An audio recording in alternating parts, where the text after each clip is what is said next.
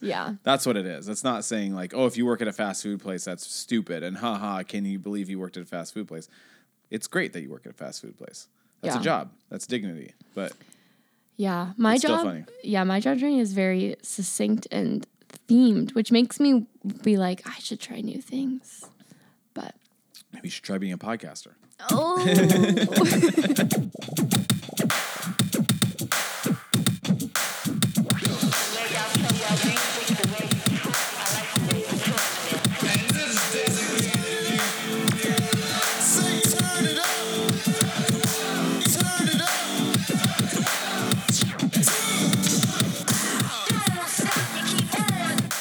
Hey everybody, welcome to No Small Thing, the podcast dedicated to helping you live a less certain and more curious life. I am Scott. And I am Macy. Welcome to episode number 73. We are back in the house. Back in the house. It's been a time. It's just a conversation. You know, we had 2 interviews, and now it's just Scott and I back at it. This is the heart and soul of the podcast. Here we are. And we're having a very classic No Small Thing topic this evening. But honestly, like, think about it, because it was the last time it was just the two of us sitting here talking was gender. So even that was a heavy topic. Very heavy topic. So it's heavy. Then it was Enneagram 2s. Then it was 2 interviews. And there just has not been this sort of light get together talk and just chat. And that's, again, really the true We're all centerpiece. The things, but yeah, this is the heart of it. Tonight's topic, you've already clicked it, so you know the title, but it is jobs. Yeah, there is something very entertaining about choosing a very generic topic. It's something that we all can relate to, I think. Everyone has a job. Even, I guess, unless you're a young folk or in college or a high school student, I guess. But I know, and maybe some people don't ever have a job. job. I mean, there's some people out there who probably don't have a job, which I don't think there are in our audience. But if you're a high schooler who's thinking about having a job someday, this will give you some thoughts. Yeah, here we are. A middle schooler, maybe there's middle schoolers. Yeah, I mean, I don't know about that, but I'm trying to think. Well, we'll go through our job journeys, but I think I was probably in middle school where I first had like some job-like things. So, I mean, no small thing. Truly, our lives center around our jobs. So it's interesting to pause and take a step back and think about. Yeah, I mean, it's one of the first questions you ask a person, or like when you're getting to know a person. Yeah, no, it's true. It's somebody the first thing. says, "Oh, I do this," and like that's good point. That's how you're seen by others often as your first thing in the world, which I think is very fascinating when it's like, "Oh, I'm a preschool teacher." Like someone then assumes a lot about a person when you say that kind of thing. I try not to ask that question because it's a little bit like talking about the weather. Like, it is a very cliche thing, but sometimes it really is the question that's genuinely on my mind. I know, and it does give you some insight into that person's everyday if they are working a job that's every day. I mean, regardless of how much I'm a person outside of my job, it is where I spend most of my waking hours. Like when I like put the numbers to the like table of your week, it's like a lot of hours are spent at a job. Yeah. If you're working a full-time job, which there's an array of jobs. I know. I think also, like, I think about the way that question is framed, because isn't it interesting to think that I think the most standard way of asking that question is, what do you do? Which is a very odd question. I know. I guess a person could answer creatively. Yeah. Like, oh, I hang out. I do yoga. I hang out. I listen to music. I paint. Yeah, I but do what this. do you do? Like, well, those are the things that I do. Those are the things I do. What do you do hang for out work? with children. And then you ask them, where do you get your money? Yeah. How do you have money? Where is that coming from? Which that's another thing that's completely wrapped up in jobs. It's you work to get paid, so you can live and then do what? I don't know. It's very confusing. I mean, it's very confusing. I think this is the thing. Okay. So now this is an intro. We're going to give a slight outline here. Yeah, right? It's a casual episode tonight. Sitting around talking, shooting the shit. Scott said a cuss word. Okay, we're gonna give our journeys because we love to give our journeys. We do. Which, okay, I think I probably say this sidebar about half the time we do journeys, but I think it's a fun practice to invite other people into. Absolutely. Is to take a topic and think about how you've related to that topic in the journey of your life. It gives you a nice ability to see maybe the meta narrative of your life thus far. Fancy. Which it's a fancy word, but it's a cool snapshot of a part of your life. Yeah. It's been fun for us to do this practice. So I think when we do it, it's also an invitation for you to be thinking about your journeys as well, your job journey. Yes, exactly what you said. I like that. Thanks. So we're going to do our journeys. And then I think we'll do popping off, but which basically means we're just going to spitball about and riff about our thoughts about jobs. Yeah. Which is what I'm already feeling compelled to do. I want to start talking about it right now. But again, if you're listening in on this and you're like clicked on this and want to hear us talk about jobs and you're like, I don't need to hear about these guys' journeys. Scott journey, whatever, blah, blah, blah, Macy journey. I want to hear some popping off. I guess probably skip to like the 40-minute mark, I guess. Yeah, just skip ahead till you find it. But maybe you want to hear the journey. I don't know. We're doing that first. Scott, I already know some of Scott's previous jobs, and in leaning into banter, I will have to make fun of a few of your jobs. No. I mean, it will, that will be some good content, and for me to talk about this again is supposed to be like a teaser of sorts, but right after the break, we're going to get into my job journey, and it's been I don't know. I have a hard time. I don't want to say a silly job journey because I don't want to minimize your experience. Yeah, or what if somebody has that job right now? I don't want, all job has dignity in it, but like if we're not making fun of the actual specific job. Oh gosh, we're all so freaking sensitive. So many other podcasts can just be harsh. I know. We have a hard time. Scott and I are trying to be a little bit more bantery, but I'm hard. always too sensitive. But right now you're getting sensitive. I do care not to hurt people's feelings. I had these are a job has dignity in it. We have to say that all jobs have dignity. Yes. So it's not necessarily making fun of the job. It's making it's okay. Let me say this. I have a specific way I want to say this. It's having fun thinking about me in these spaces. That's right. What it is. That's also true. And how my, cluelessness and my overwhelmedness, bashed up against these experiences. Yeah. That's what it is. It's not saying like, oh, if you work at a fast food place, that's stupid. And can you believe you worked at a fast food place? It's great that you work at a fast food place. That's a job. That's dignity. But my job journey is very succinct and themed, which makes me be like, I should try new things. But maybe you should try being a podcaster. Oh, zinger. Okay. Is there anything else in this intro? Well, I just say, I think a philosophy behind No Small Thing. And if you just listen to our Peter Rollins episode, I mean, he almost said it better than we say it sometimes. Which is essentially he was highlighting that everything is connected. So there really is no small thing. Because you could take a plastic fork and riff on that and how this is important to think about where it came from and how it impacts all of us. And I think jobs obviously are huge and monumental. And I do think part of our mission, this is just another placeholder, I think. Like it has to do with what we're doing here on the podcast. Is this a job? Is it work? Is it vocation? Is it a calling? What is it? What are we doing here? And how do jobs fit in with the larger system of capitalism? And like, what is there you go the system that's forcing us or asking us or requiring us to have a job? In order to survive, you must have a job in the way the society is set up, or have some extenuating circumstances, and that's not common. True. As usual, better said. I'm like, that's the words I was looking for. Well, there they are. But yeah, I mean, questioning the whole system in which this whole thing arises. I mean, it's obviously, from my understanding, been pretty standard for people to have jobs. But I am aware that there is a class of people that don't really need to work. And that's an interesting proposition. And how did they get to that state? Yeah. That's interesting. Yeah, and then there's also like this sense of like job agency that some people have versus job agency that some people don't have. So like we can sit here and have our conversation about our job journeys, but we had some agency in our jobs. As were some people maybe in situations where good point. A job is more laborious or labor and less of the vocation or job that we are thinking of just by nature of circumstance. Just like there's a huge range of kinds of jobs that there are.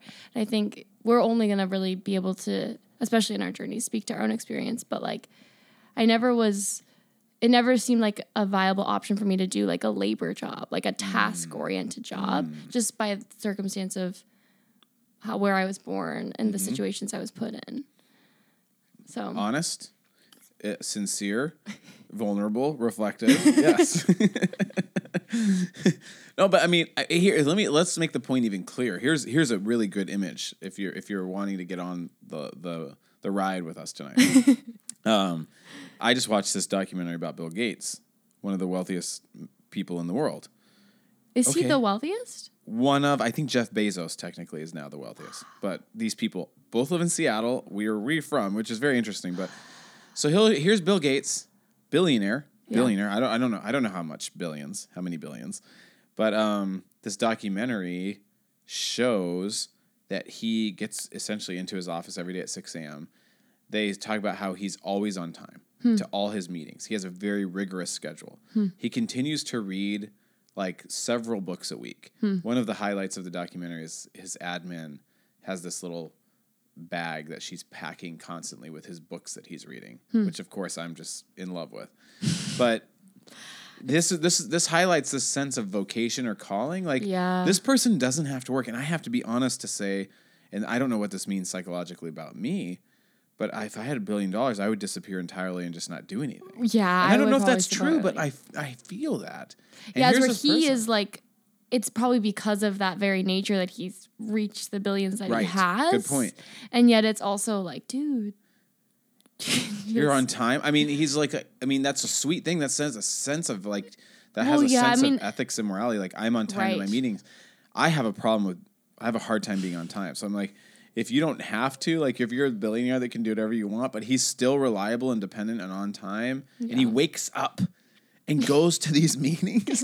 Like when I'm just saying he has a sense of purpose. Yeah. Well, I mean, there's something really, I don't know. This is like a weird sidebar that we're not talking about Bill Gates, but it makes me like, I'm like, well, at least he's like thinking responsibly about like the things he's invested in. Like it sounds like truly invested in this whole thing in the long haul. Yeah. And I think initially he got rich off like the energy of creating this software that everybody bought. But now he seems to be motivated by like these projects, which is like solving the problem of sewage in the world, but also solving climate change and solving these big things. And he's kind of obsessed with it. Yeah. Yeah. What Enneagram number do you think he is? Oh gosh. Obviously it seemed like a 5 to me, but. Oh, really? Oh yeah. I mean, maybe a 5 wing 6, you know. Are you saying he could be a 1? Well, maybe a 1. Yeah, maybe a 1, potentially 8. It's like reserved 8s. I mean, when you heard about his childhood, the whole childhood thing that was like he was always in his room with his books and never wanted to come out. So whatever that means. So must be a 5. I mean, he wasn't like a glutton or out like partying or challenging. He was just like, I don't know, bookish. Bookish. Anybody can be bookish. It's true. Not just Enneagram 5s, but.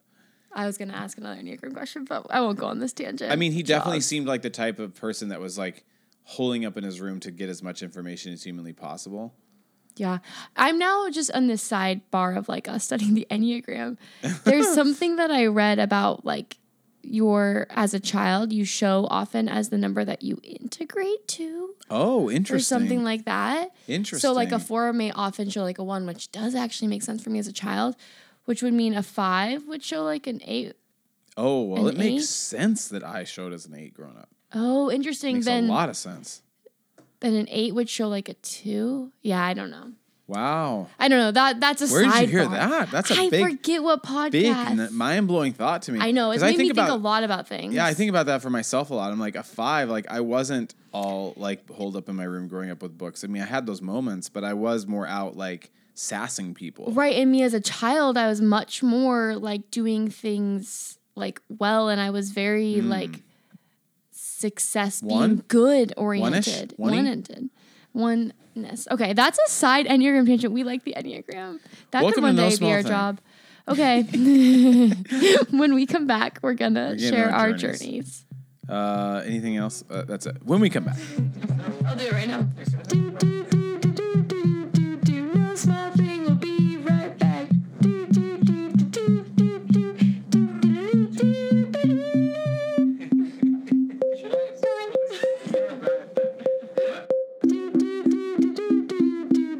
small thing, we'll be right back.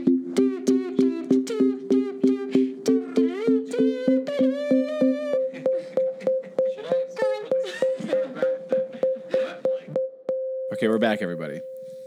We're gonna try to do a quick Scott journey, and then we'll try to do a quick Macy journey. Mm-hmm. This is an invitation to reflect on jobs and journeys, and also maybe a chance for you to like chuckle alongside us as we talk about our jobs. Yep. Dignity in all work. So that's what I'm trying to say. I'm balancing like trying to banter a little bit and trying to laugh. Yep. And also trying to say Lighthearted. right off the bat, just know Don't there's take dignity in anything all work. personally. Yeah.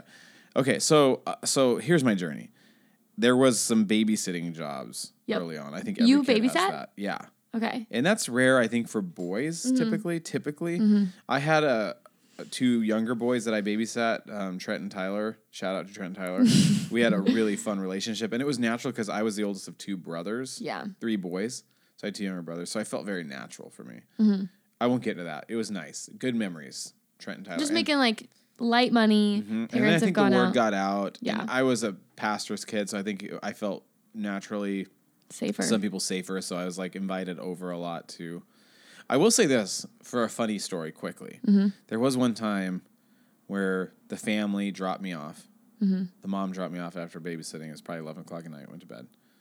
And then woke up like 2 or 3 days later and realized you'll laugh at this because it's a classic Scott thing. It's like they didn't pay me. That's so weird. Oh no. So I was walking around talking to my parents. I'm like, what do I You're like, say? what do This is you do? awkward. Yeah. I don't even know when I'm going to get it. I didn't have a consistent schedule with this family. Yeah. And then I saw them at church like 3 weeks later, and I had like worked up big time for this encounter. And I was like, I'm going to tell them. This feels so awkward.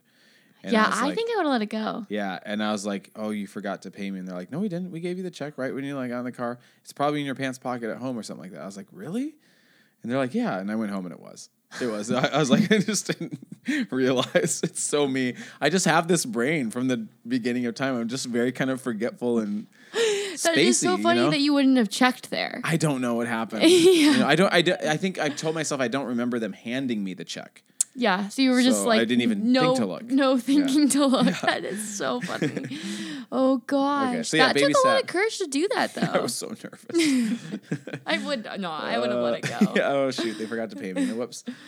So then the first job I had, everybody, announcement from Scott, was at Wendy's. Wendy's. And my mom had How come old are home. you?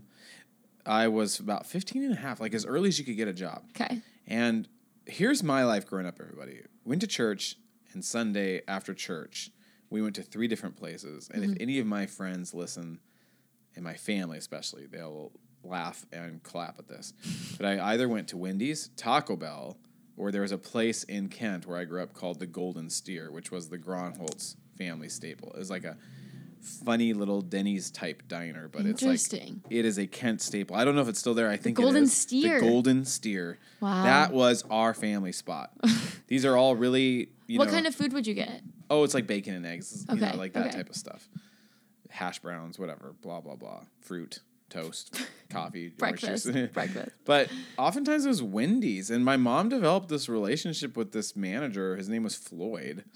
And he ended up calling me and was like, your mom thinks you'd be a good fit here. And I was like, okay, Floyd. And I went and interviewed and I got this job. And I remember like I had to watch this VHS training. And it was like learning how to make the burgers. And it was called White, Red, Green.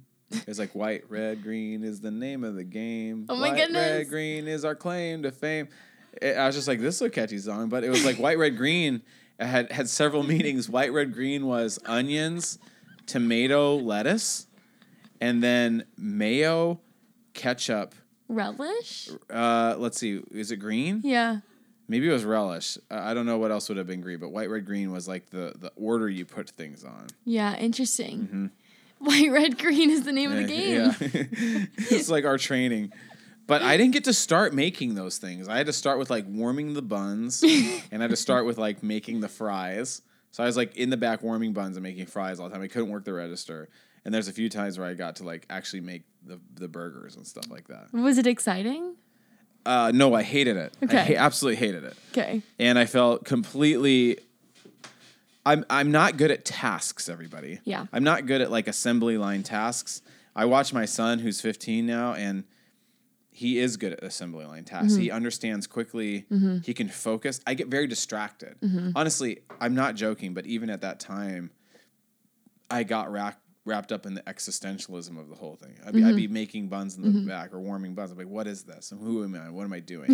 I'd get lost in thought. People be like, come on. You got to go fast. There's no time for that. Yeah, and you're like, wait, but what is a bun? And then I'm wanting to turn to the person next to me and talk about their life. How are you? What do you? Oh, yeah, you go to that school. Okay. And I was like, Scott. I'm like, oh.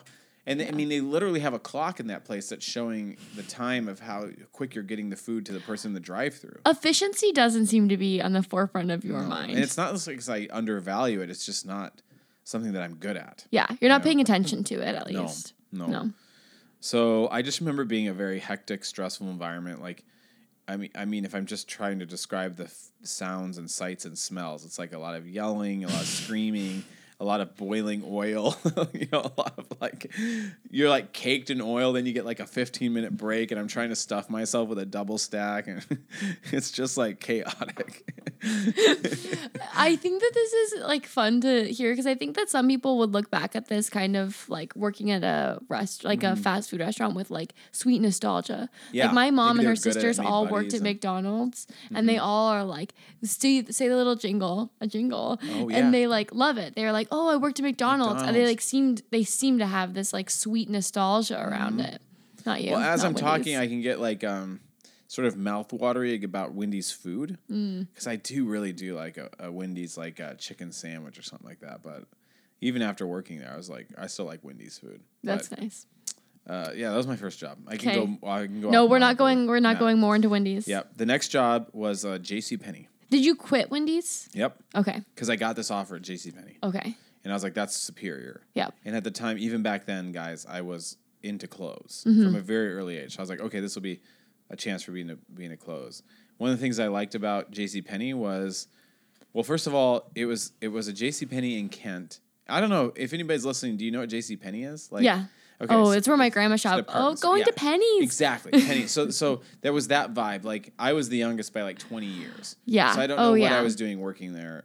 I know, getting into fashion, Penny's doesn't feel like the right place for getting into fashion. I think I was probably like 16, so I was like, this is my opportunity. Like, it starts here at Penny's, But again, it was that overwhelming sort of sense of efficiency. It's like the cash register. I mean, the cash register was very overwhelming to me. Numbers have always been overwhelming to me. But I liked that I got to wear my own clothes. So there was a sense of like, factor. Yeah, there was an instant upgrade from Wendy's in the sense of like I had to wear a Wendy's outfit to work there. But at JCPenney, at the time I could wear like my polo and Tommy Hilfiger outfits. Like, you didn't have to wear Penny's clothes. So I was always very proud of the outfit I put together. Young preppy Scott. Were you preppy? Oh, very preppy. Yeah. Heavy preppy. Wait for it, everybody. Yeah. I remember I had this like really cool red Tommy Hilfiger coat that I loved to wear into work and then take off when I got there and put it back on when I got, like, I can sense it.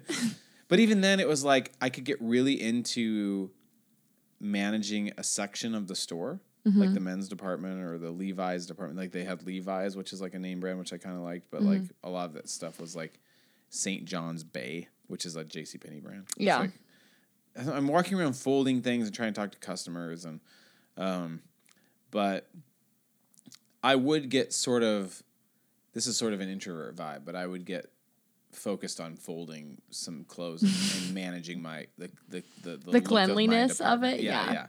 Instead of like attending to customers. Yeah, there's a customer over there. I'm like, oh crap, this customer. Oh, but I gotta get this fold. Yeah, look at this. Look at my area here. To this day, I'm still very sensitive about going and messing up someone's like little section at a department store. Oh, yeah, that's kind of you. Yeah.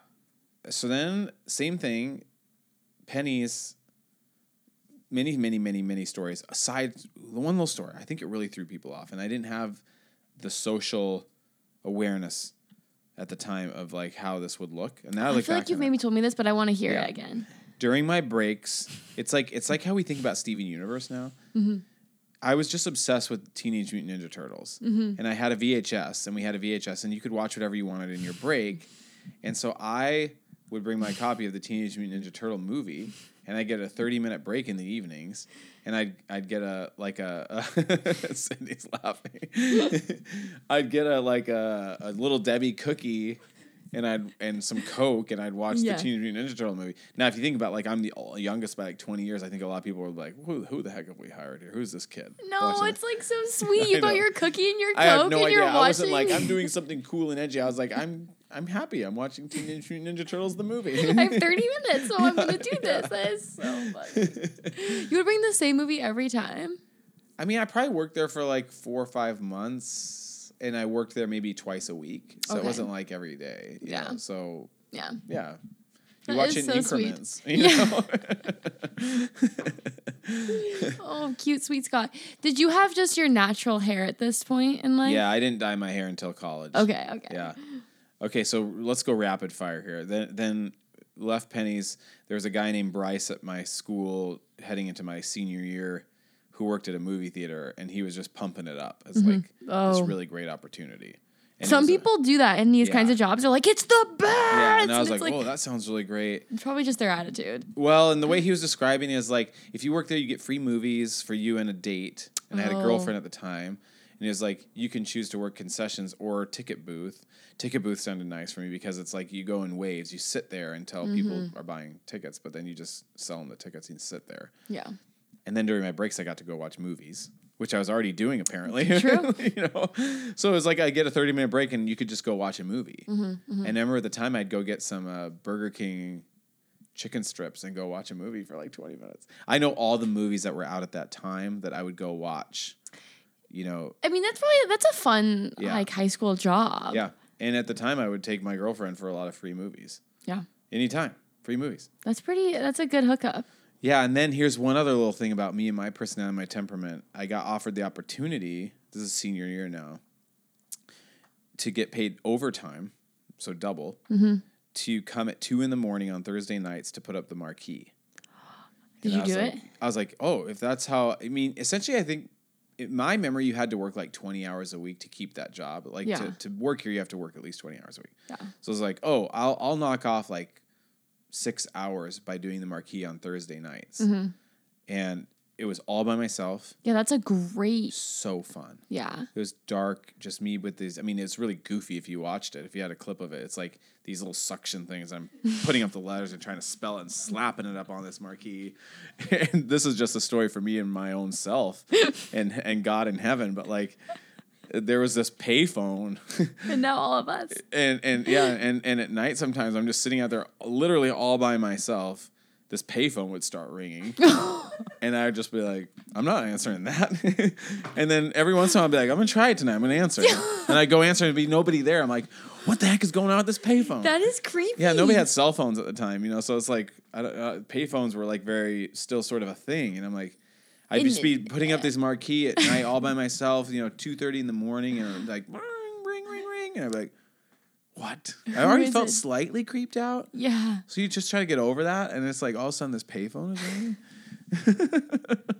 And you would answer and never was there anything? Yeah, no. Yeah, that's creepy. That's lame. Okay, that's my journey aside from my next little string of jobs, I'll just tell you. Okay.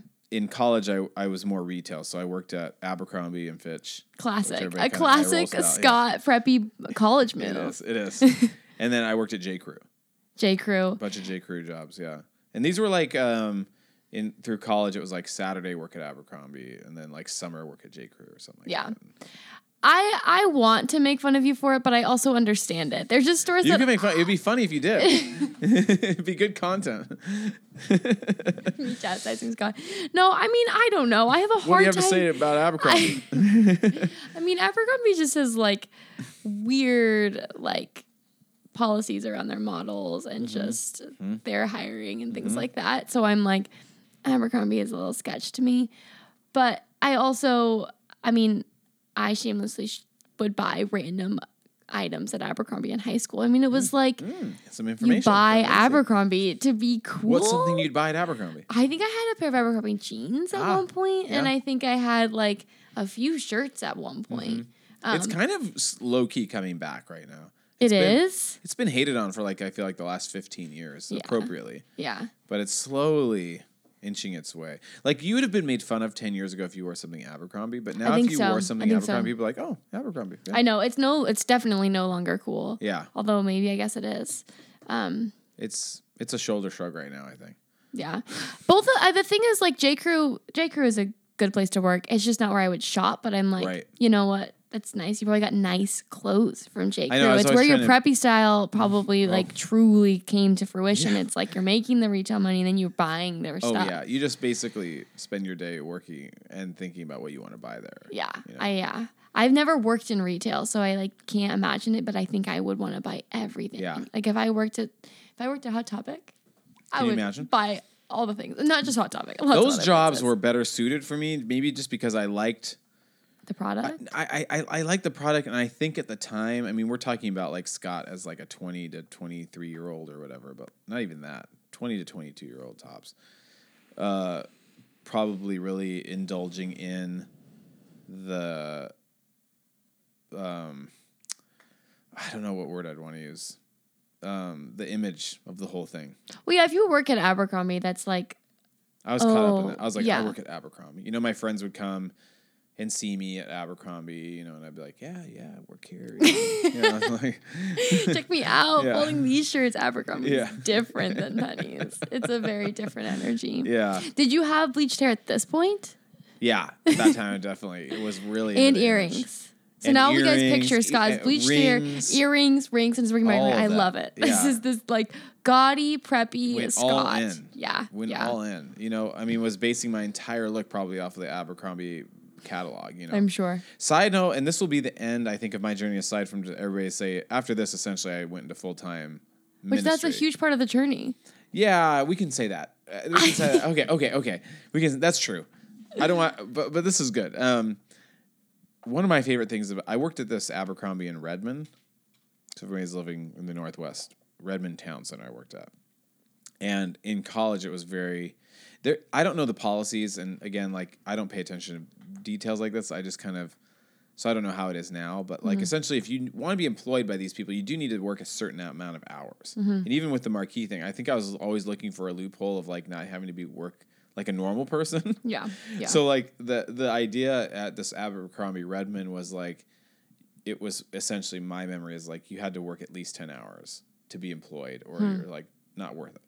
So my friend Tony and I would go in on Saturdays around 6, and we'd open. So it would be like you get there before it opens, you do all the prep work, and then you work for a little bit before you go home. But that's like essentially got in all of our hours that just Saturday. In that one day. Yeah, just got it in. And then we get the discount, and we get the, you know. So you're doing it halfway for the perks. Oh, mostly for the perks. Yeah. But I do remember, if everybody knows Abercrombie, there was like this deer head or something, or like a goat head. I don't even know what it is. Like in the middle of the store, you know, it's like a centerpiece. Yeah. And it was really funny. We did have a funny manager, and we got all in on this. And it was essentially like, he did it to us, and then we started doing it to other people. But there was a pet store across the street, and he told us that there's like, the pet store has a special brush to brush the deer head, and we have to go get it. And they were in on the joke too. So it was almost like an initiation. Like, you go ask for the deer brush, and probably as they're giving it to us, they're looking at him across the street and laughing. And he's like, yeah, it's a really important thing. Like, for the rest of the day, you really just need to make sure you brush the deer. And we're up there on like a ladder being like, and it's like completely nonsense. Like, nobody needs to brush the deer. And then he's down there laughing and like pointing so out. Funny. Yeah. So then we got in on it. It's like any new person was like, my friend Tony and I were like, oh yeah, you got to go across the street and get the deer brush. And they'd get it, and they take it very seriously because they're new. And it's like, then we just sit down there and laugh at them. Oh gosh. That is so funny. The pet store people are like, oh, here they come. Yeah. It was like they were so in on it. Gosh. So funny. Here's the deer brush. Okay, now the heart, I feel like. Yeah. I mean, I want to combine some humor and getting to know Macy and Scott in this with, like, I mean, I went to college to study theology. Yeah. The study of God, everybody. And then study Macy and I were both educational ministries majors. So that was studying educational techniques along with like how to interpret and study scripture, the Bible. With like human development as well as like just like church piety kind of vibes. Yep. Yeah, so that's what I was studying, and I started, volunteering with Young Life, and then I started getting internships at churches. Then the summer really turned into that like full-time work with different churches as an intern, and then started becoming fully employed at different churches and organizations. I started off with Young Life. Yeah. Which you had to, campaign for your own money? Yeah, that was really hard. I mean, it was really draining. So I think I spent complicated. most of my time raising money. Yeah. And it's like, this is not what I got into this for. But, I mean, my journey essentially ends and begins with I got at the time, and still is, I mean, it was a dream job. Like, I was living here in Seattle, and this church, like, by where I lived, had an opening. It was the ideal church in the ideal situation, ideal setting. It was everything that this church is idyllic. We're talking about Bethany at this point. Yeah, yes. Bethany is my shout out to Bethany. I mean, it is a beautiful church still to this day. It has really shaped who I am. And also it happens to be about a quarter of a mile from the college I was going to. Mm-hmm. It was a perfect situation. It did, yeah. It didn't require much moving. It seemed right away. Yeah. Were you married to Marissa by the time you got the job? Yeah. Yeah, I mean, that was part of our thing is I was working for Young Life in Bellevue, but we were living in Queen Anne.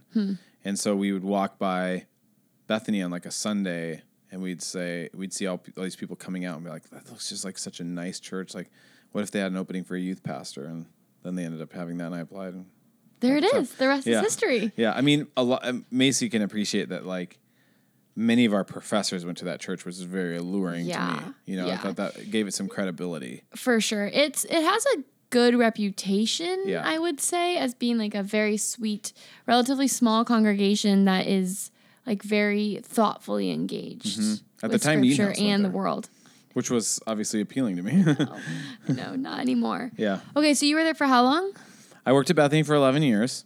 Wow. Yeah, we're gonna get into this part of my journey. I don't want to take it too long. I know, but I think this is the most formative probably part of your journey. Yeah, if we're talking about jobs, everybody, I should say this.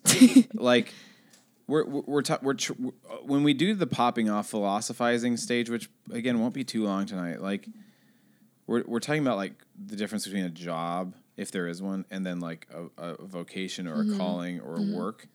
I think there are some differences actually, but I think so too.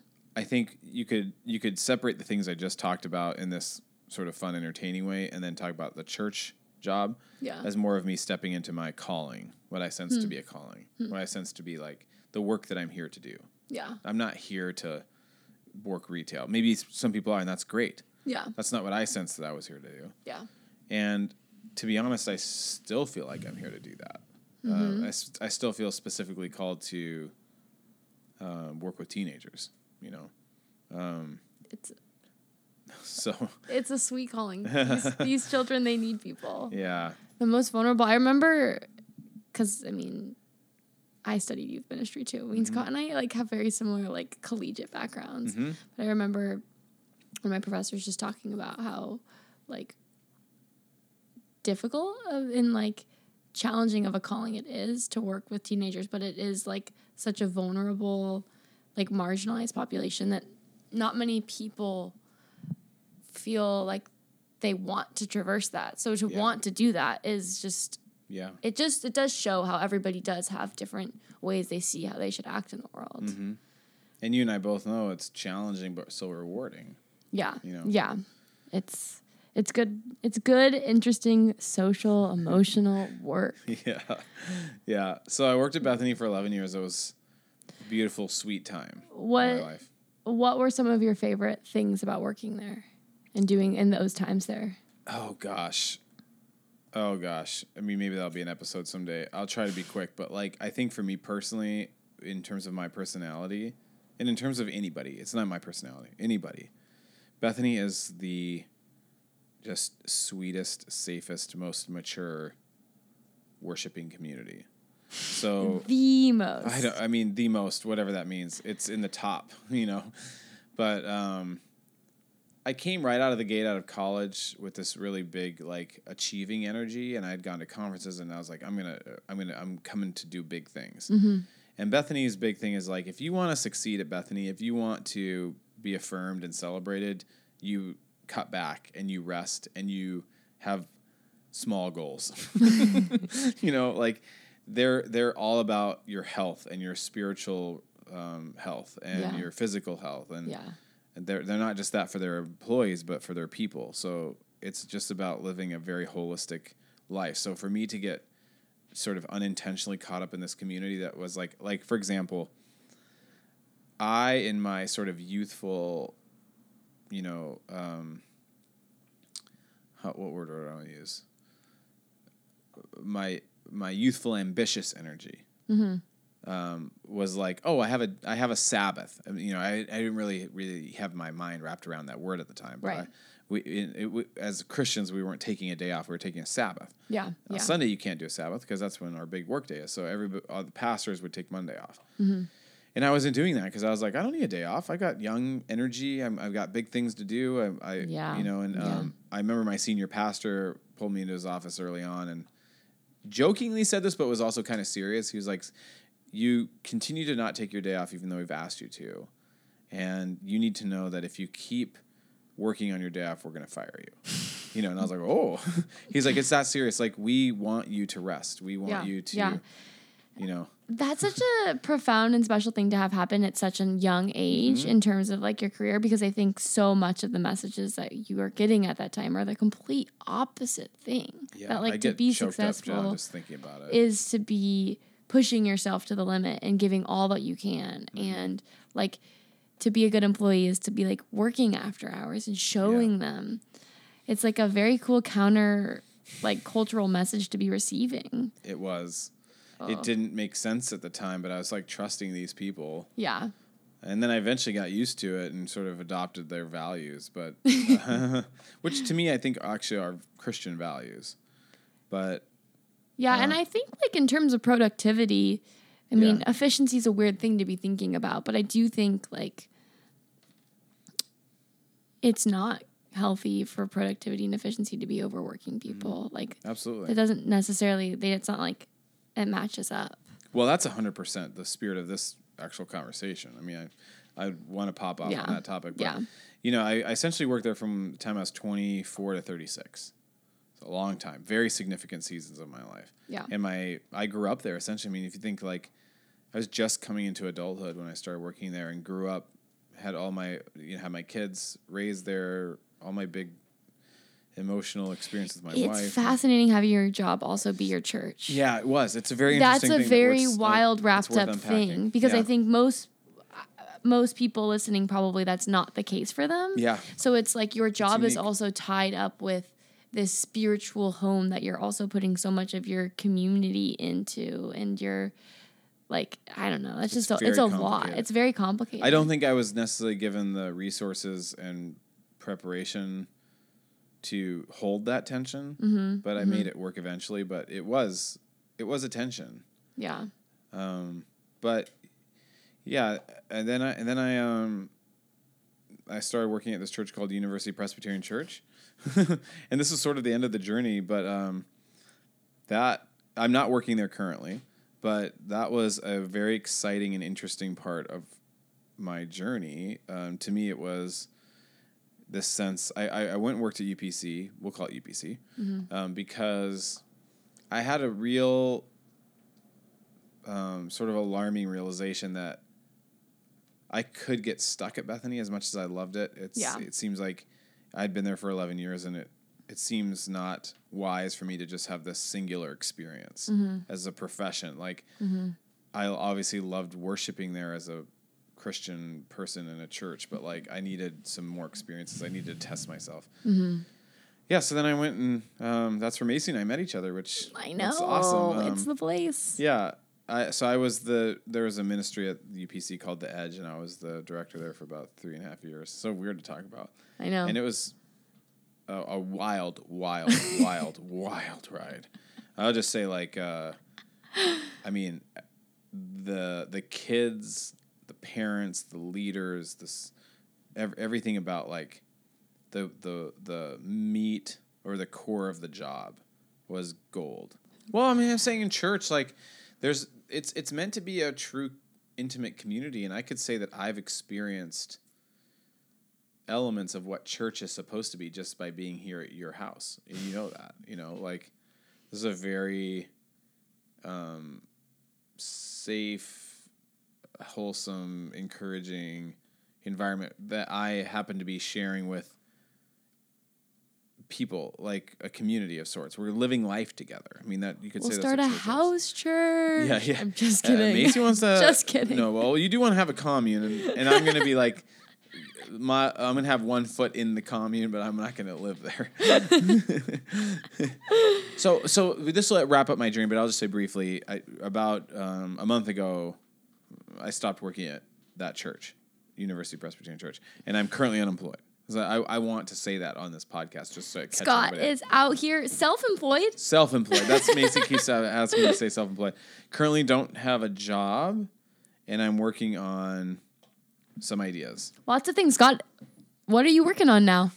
What's going on? Scott is putting so much love and care into this podcast. Yeah, this is the thing about the podcast is I feel like since we started, I feel like right off the bat we have a good product. Like the product is something that we do well, whatever that means. Like the recording, I think and it's not everybody's cup of tea, but we have a product that we've been very consistent about. We work hard on. I'm proud of it. That's the episodes. Mm-hmm. And then there's just this sense of like getting the word out. Yeah. So in terms of like what it means for me to be spending time working on No Small Things stuff, it's like getting the word out. And I don't even know what I'm doing. It's like dabbling in new things, but I sort of long to be a person in youth ministry with like 20 years of experience that can put that to use in the sense of creating something that's a little bit more innovative. Mm-hmm. And churches typically are hiring for a certain model that they have in mind that they haven't really put much thought into interrogating. Mm-hmm. They're just like, this is how you do youth ministry. We need somebody to do that. And I'm like, there's better ways to do it now. Yeah, and, for sure. If a church can hire me to do it the way I'd like to do it, that's something. Mm-hmm. But maybe a better use of my time is trying to create a career for myself where I'm more of like a consultant. Mm-hmm. Ooh, ooh. I don't know if it's possible, but we're out here trying, everybody. Scott's out swimming in the deep end, but I feel like you're doing more than just treading water right now. Like you're swimming in it. That's nice. Yeah. You're very nice. Well, that was my job journey. It goes from being a babysitter to no job. That's where I am now. I have no job. Okay, but But I will say this for clarity's sake. I do have a sense of calling. I do have a vocation. Recently, interestingly, I find this curious as a psychological move. For the first time in my life, when I stopped working at the church I was working at, for the first time in my life, I changed my bio on my Instagram and my Facebook to youth pastor. I know. I saw that and was like, what is this move? I don't know. I feel like more than ever, I consider myself a youth pastor. Interesting. That's kind of fun. You're like, I'm untangled youth pastor. Yeah, that's who I am. Yeah, you're a shepherd of youths and families. Yeah. I feel like that is your true calling. I see that in you. That's nice. That means a lot for me to hear that from you. Oh, boy, everybody. Scott's going to do amazing things with time. Scott's out here living in the existential openness. Openness of being jobless, but there's also some wild, cool freedom in it. But it's scary. Yeah, and I do want to say, for clarity's sake, I have stumbled upon this podcast. And that is not something that you could have presented to a 12-year-old kid at my age. Mm-hmm. There was no such thing as a podcast. Yeah. So I think sometimes I wonder like, oh, am I wrapped up in something that I got hooked on as a kid and then somehow wonderfully stumbled upon this as an adult? Yeah. Because this is fantastic. Mm-hmm. I love the podcast. So that also seems like somewhat of a calling. I think both you and I have a shared sense of purpose in the sense of like trying to get people to be more curious. And I think that is a cool thing. Yeah. Yeah. I think you being in this season has opened up some possibilities for us. I mean, we as a team want to do lots of ideas, and we have so many ideas. Mm-hmm. I think we say we're a podcast dedicated to help you live a less certain and more curious life. But we've just recently been talking about how we are a podcast, but we're more than that, and we want to be more than that. We don't want to be known as just a podcast because we can do so many things. No small thing. We can do retreats. We can do workshops. We can do parties. Like, we don't want to be limited by that. We can do parties. Hire us for your parties. It's part of it. Don't skip the clown. Hire Scott Macy. Well, no, we would host the party. Yeah. But I think this has allowed both of us to kind of be like, well, what do we want this to be? Because I think we want it to be something more.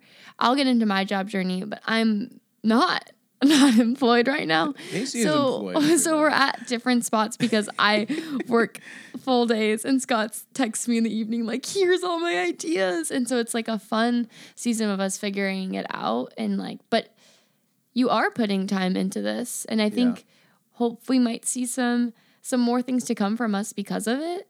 And it allows us to maybe put a little bit more serious thought into it because we're not limited, first of all, by time as much, and then also just you being untangled is nice. Us being untangled from the outside things and just being in this jobless void allows you to like kind of create your own path.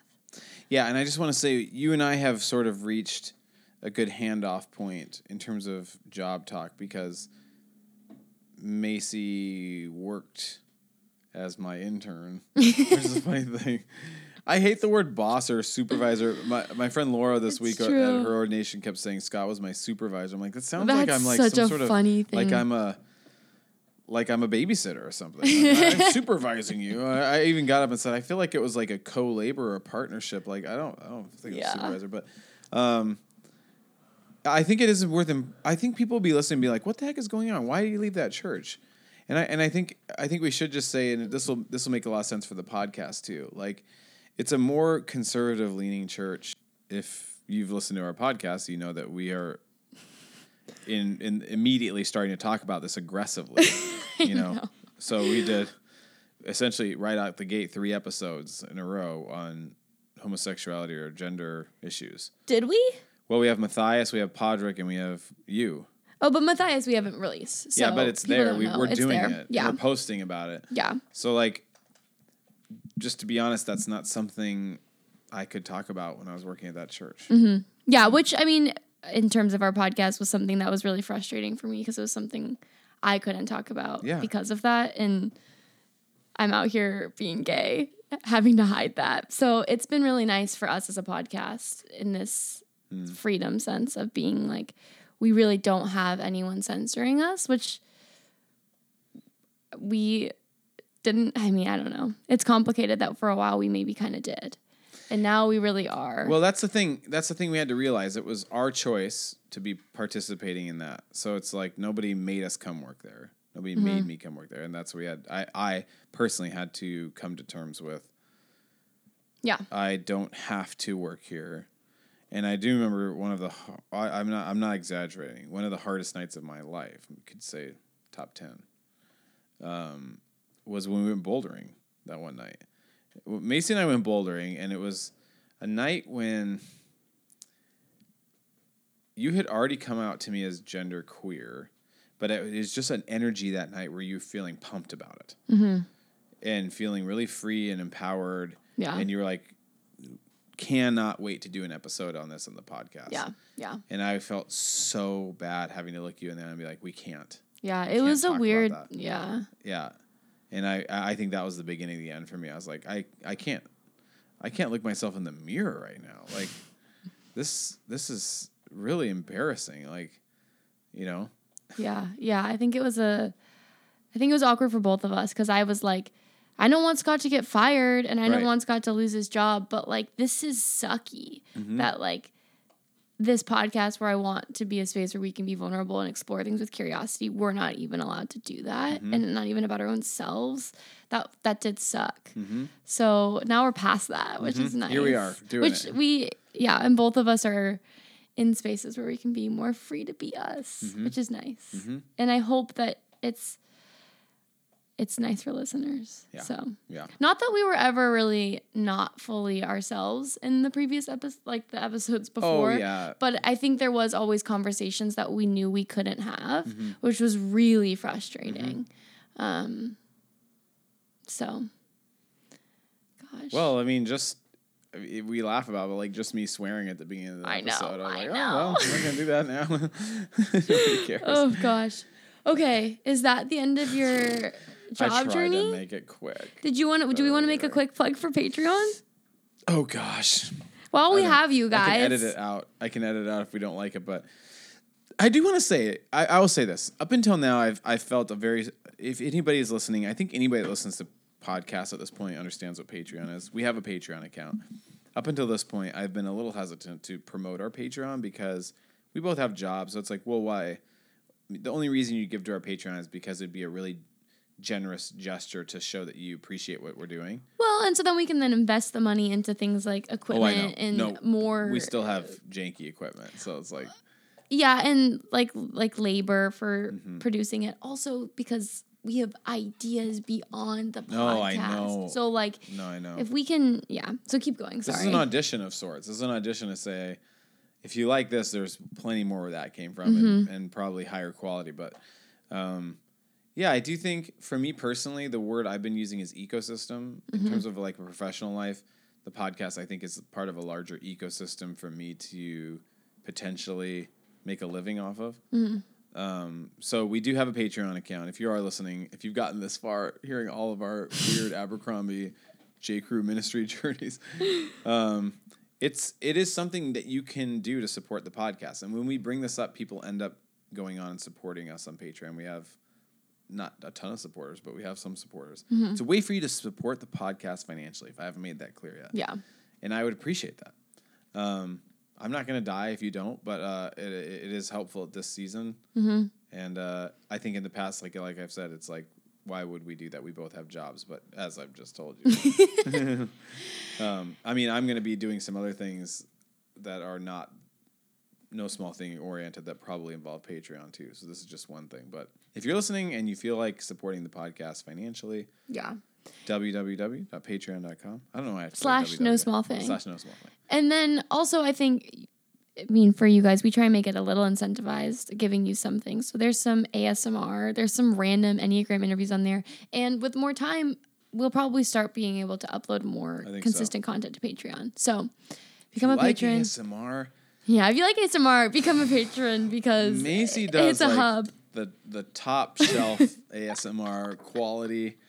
Macy just did an orientation to New Homeworld ASMR. It's so good. It's a fun one. I'll just do a plug for audio ASMR. Yeah. Like I do love to watch GB at night, although I'm doing it less and less these days because I've found for sleep and relaxation purposes just the audio to be more useful. Yeah.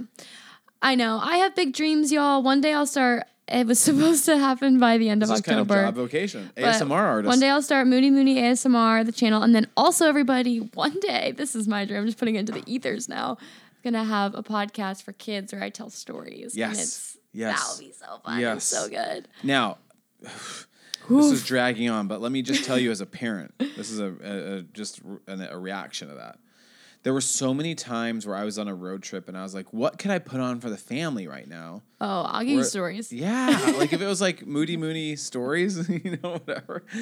That would have been great. That would have been great. So picture a little like 7-year-old and a 5-year-old in a car road trip. Yeah. And a Miss Vanilla Bones story comes on. It's Miss Vanilla Bones and Poppy? It'll be so good. Boo the Bear, Oscar the Octopus. Yes. You guys, the stories go on and on. Okay. When we come back, we're going to get a Macy journey. It's coming. You're getting to know the No Small Team a little bit better this week. Okay. When we come back. Welcome to our recording. Take one.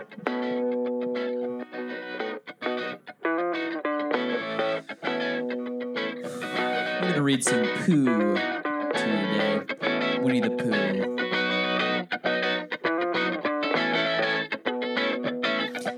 shall we do about poor little Tigger? If he never eats nothing, he'll never get bigger. He doesn't like honey and acorns and thistles because of the taste and because of the bristles. All good things which an animal likes Just have for you. all sorts of shallow, toony spikes.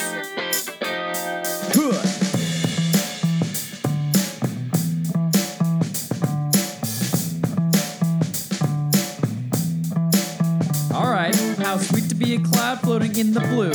Every little cloud always sings aloud. How sweet to be a cloud floating in the blue. It makes him very proud to be a little cloud.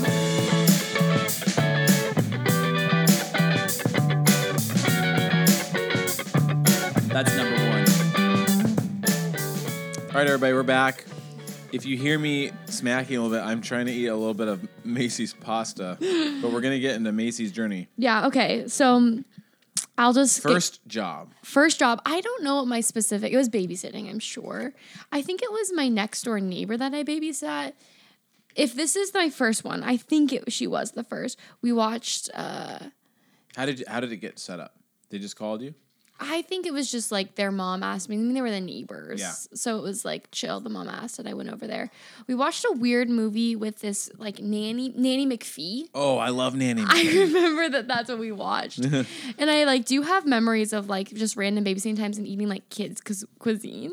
Mm-hmm. That was like the food because I was too young to really do any like real meal prep.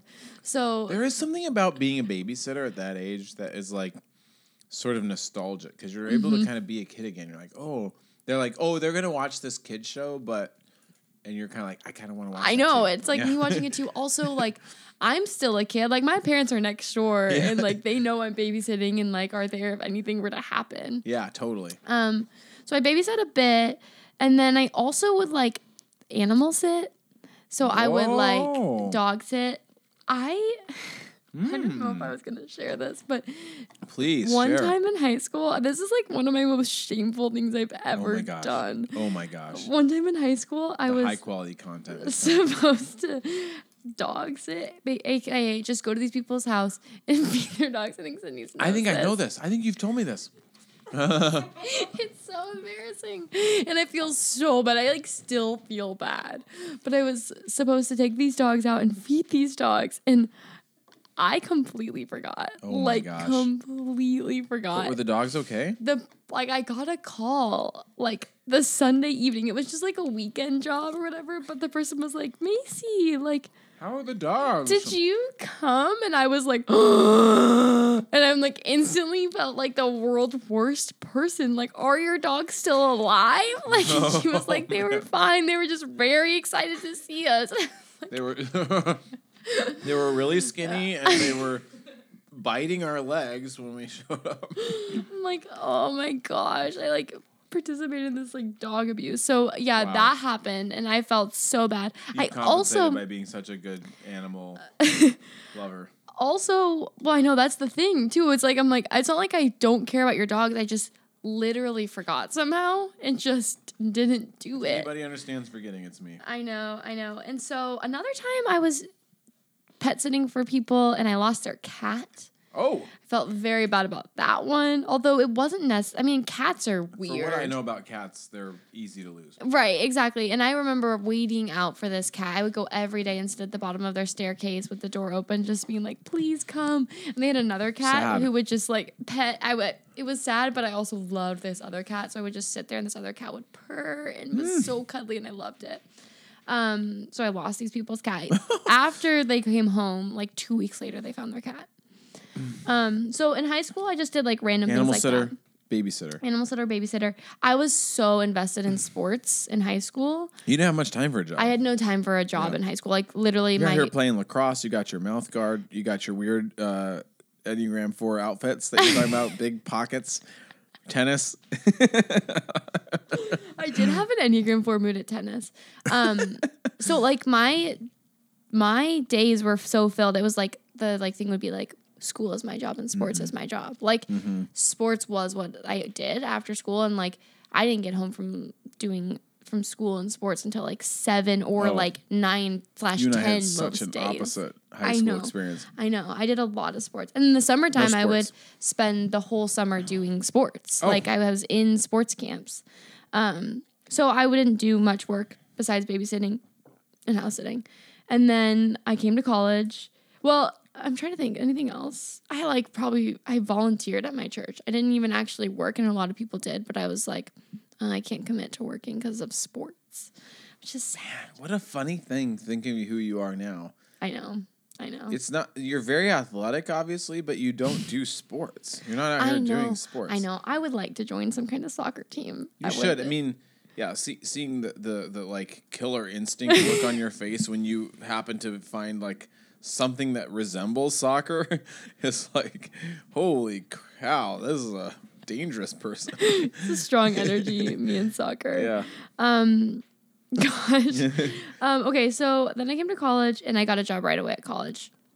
I applied and it was like my first, I was like, I know I want to get a job because I was like, I've been stripped of having a job because of sports. Right. For so long. So I applied. Free agent. I'm a free agent. And I was like, I don't think I want to work in food or retail. And I love kids. Mm-hmm. So I applied at the Boys and Girls Club. Oh, classic. I know. So I worked at the Boys and Girls Club.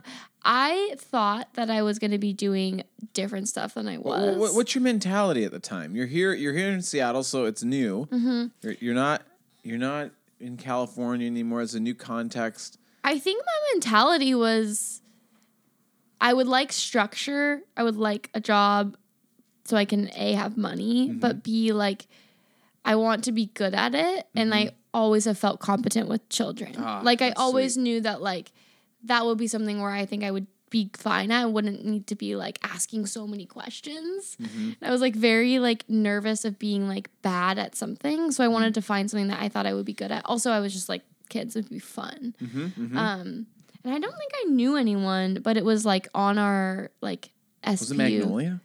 No, Ballard Boys and Girls Club. Yeah. It was one of the like job searches. So it popped up. So I was like through SPU's like job hub. So I was like, okay, cool.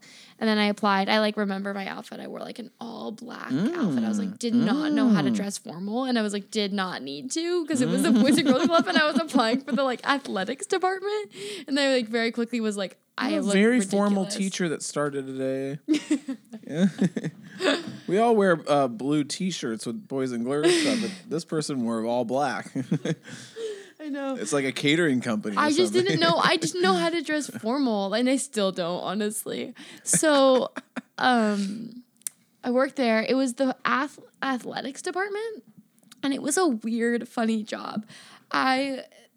So we weren't a part of the like true childcare, which I think I would have really preferred. I would have preferred being in the class and like working with the kids.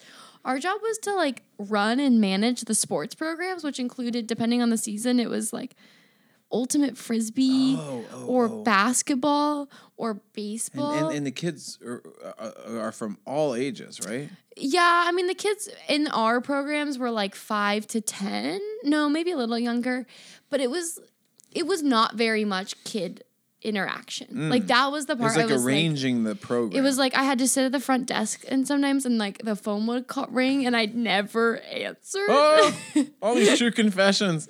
Forgot the dogs, didn't answer the phones. I hated working the front desk. That was my least. I'd always get so stressed. Although I was kind of stressed a lot at this job because when it was basketball season, you had to ref basketball. So we never coached the kids. This is great. Ref basketball.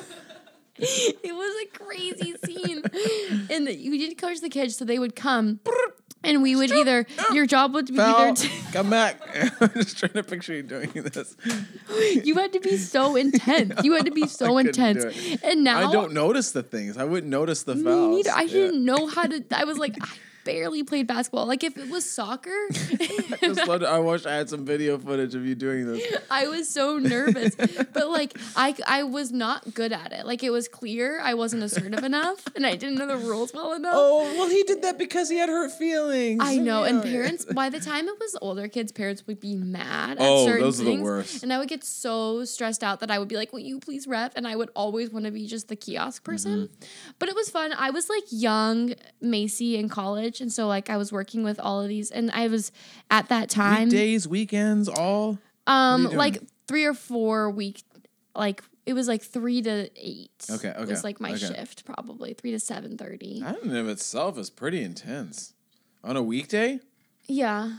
School and then going 3 to 8. Poof. And You then have more stamina than I do.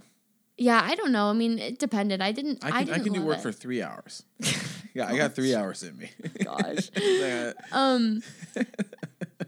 I was like, young, evangelical Macy. I've just come to college. I'm coming out of my church that I was like very gung-ho for Jesus and camp and, sharing God with people. And I was about to I was studying ministry and theology, and I was just like very young and like excited. And I definitely brought that energy to like the secular, like, co-workers who I was like here, right. And I wanted to engage and like I represent Jesus. Well, no, I would like really like play like the long game of wanting to gain like intellectual conversations and like, it's such a funny, interesting thing, isn't it? Yeah, I know what you mean. Like I was like these people, like the people I worked with were like people I didn't typically hang around. Yeah.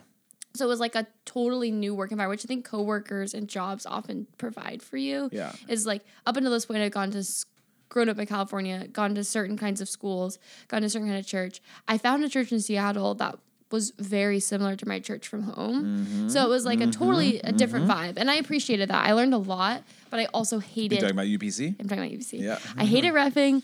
I loved softball season because I was fine to ump. That was fun. What did you say? Softball season. And ump, then what? Ump. Oh, you're ump? Mm-hmm. Like did you say I'm fine being an ump? Umpire? Is that the word? You said I'm fine being an ump? What did you say? I'm fine ump?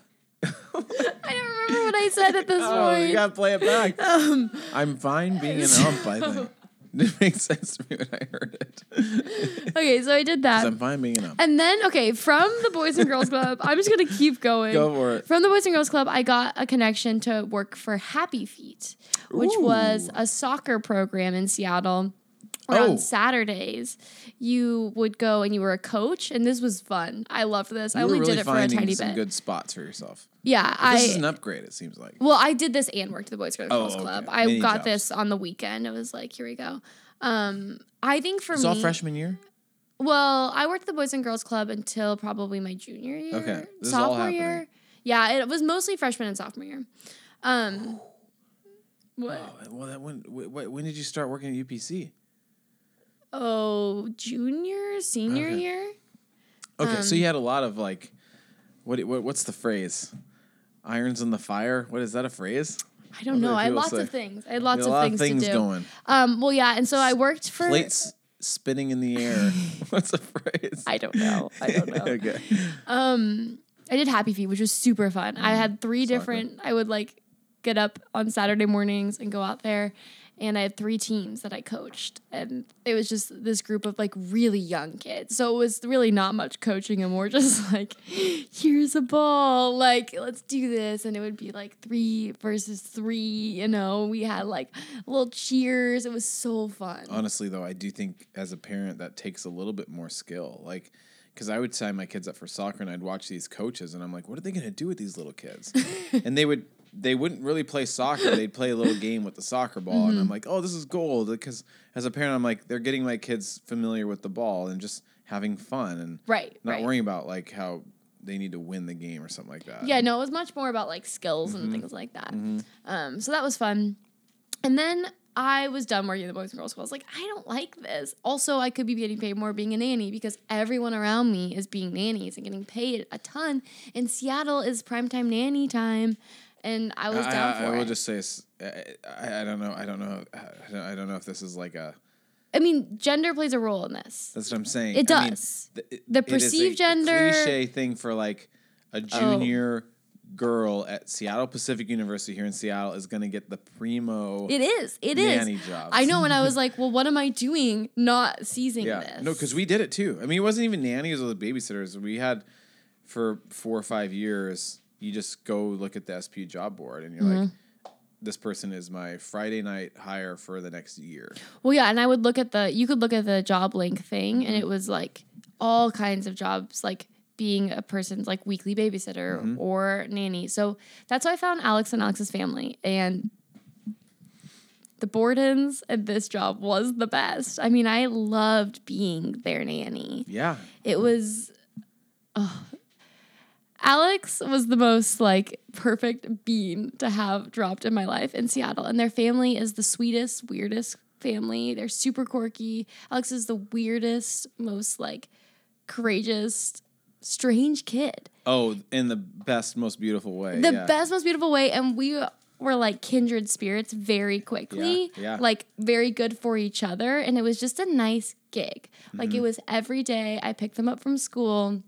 We would go do whatever, bake some things, do their homework together, go to swim practice. Was it every day too? It's every day. That's it is a big deal. It is a big deal. Yeah. Yeah. From their 5th grade until 8th grade. I was like there every day with them after school. Oh my gosh. I know. It was a really special relationship. Yeah. It was really nice special, and like really like honestly luxurious to have like one-on-one time in that way. And they have an older sister who I'm like pals with, but like Hazel was never really a part of the job.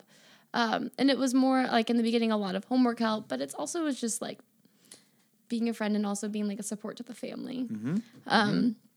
It was very nice. I mean, as I like nailed a really nice nanny job because often people get jobs with like multiple young children and they be cray sometimes. And I nailed a job that was like, this kid is a kindred spirit to my own. I love hanging out with them. They love hanging out with me. It's like, it was a really sweet season to have that family and have that job. So I did that for most of the rest of college and a little bit after at times because it was good money and just a good scene. That's a big deal. And then that's a big deal. In the middle of that, I had other babysitting jobs. Like that's where I met Evie through like that babysitting, which is another family that like, I mean, nannying is an interesting, like, I don't know, an interesting field. Okay, so you may have just heard a break because people walked in. And so now we're back at it with my journey. I think I just finished talking about Alex and nannying Alex. You did. Okay, so my next job was being an intern at this church, UPC, which Scott worked at. And this is where we met. Very fun.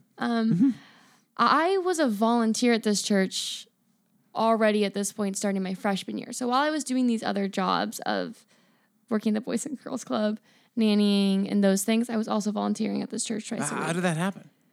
Oh, in my youth ministry class with Langford, we had to do like volunteering, and I was already going to UPC. It was the first and only church I went to in Seattle. How did you hear about it? I looked up Presbyterian churches in Seattle, and why'd you want a Presbyterian? Oh my God. I'm very curious. This is interesting. Because I had gone to a Presbyterian church growing up. Oh. And it was like, I'll look for a Presbyterian church. I was like honestly looking for something that reminded me of home. I was here in this like unfamiliar city, and I went to UPC, and I was like, UPC feels similar to FOPC, which was like a sweet, like, for me, it was like a nice youth group. It was like the church that I had gone to. Yeah. It was like, oh, cool. So I'll do this. Yeah.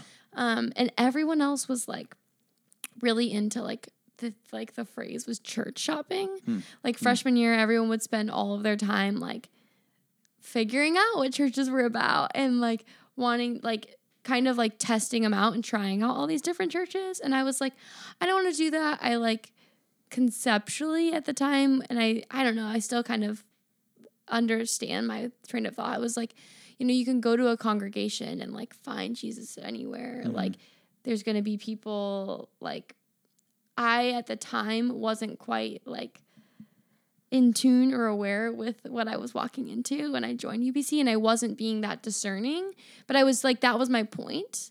So I like was taking that point of like, I'm just going to pick a church, be consistent, give consistently to it. That's very admirable. And not do the whole game of church shopping and trying to find a church that works for me. Yeah. Because I was like, I felt like, I don't know, some weird morals around it. So I ended up going to this church. And then when we had to like volunteer for our youth ministry class, we had to have like 10 hours of youth time or whatever. I was like, oh, well, it's about time I get involved in our youth ministry. So like a week prior, a kid had come and like shared just a story of hope. And I was like, oh, junior hires. Jeez. I love junior hires. So I started volunteering with that. And was working with the junior hires for 6th and 7th grade. And then when they were 8th graders. So interesting to think of the origin story here. I know. And that was like primarily, I mean, if I'm being honest, I was doing these other jobs, and this volunteering, I wasn't getting paid. Yeah. But this was my work if I was to really think vocationally, like what I really cared about. You're in some territory here that we weren't ready to get into yet, but I went to school to study to be a pastor, and I was studying youth ministry, and I was taking all these classes, and I was like really invested and involved and wanted and believed in youth ministry, and it was like a passion of mine, I would say. And still maybe is. Anyways, 8th grade, well, the kids were 8th graders. I was a senior in high school or college. I don't remember. I got to be the intern. And it started as me doing it in the summer. And I was the full time for like 40 hours a week in the summer, which was fun. I like loved it. Spending a summer doing ministry with kids, hanging out with them, grand old times. And then I had like my last quarter of college. So I was a part-time intern for the last year with the junior hires, which I loved, and it was some good times. Okay, so I worked in the junior high. I didn't say this, but you didn't know me. You thought I was weird. No, okay.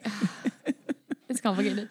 But also when I was an intern with the junior hires, that's when I met Maddie. Oh, yeah. Maddie lives in the house. Matthew and is our Enneagram 1 friend and founder of the podcast. Matthew and I were not friends for a long part of it. This was also during like me at my worst mental health season, and Matthew at mediocre mental health, similar. Yeah, he's saying the same. So I was like relatively antisocial with him, like kind of cold and mean, I think. And it took us a long time. He's shaking his head, disagreeing with that. Oh, I felt that way. It took us a long time, and then we eventually started bonding. Anyways, then I moved over to the high school ministry, which I do think Scott and I are kindred spirits. So it did feel like you were with me in terms of like our philosophy of youth ministry. Like I was valued in that way. So that was really fun and exciting. It was also still a really tough year. I don't think that this was a good fit for me, this church, this circumstance. And so after that year, I didn't really want to do ministry anymore and wasn't really feeling called to be a pastor by the end of it all. And so that led me to like insane existential career vocation dreadland when I was like, I don't know if I want this anymore. And it's been what I put all my eggs in. And I still believe in a lot of the things, but I'm not here for the systems that are surrounding it. So that was like a big moment for me of like, this had been like the only career I'd really seen for myself for a long time. And it took me a bit, but I like started to begin to realize like I was capable of a lot more than this and like could be competent in a lot of areas. So put myself out there to do different things, which was very good for me. So here I am now. I'm 24 years old. How old are you? I'm 24. I literally always don't know. About a year and a half ago, I started working at this other job, which is my current job.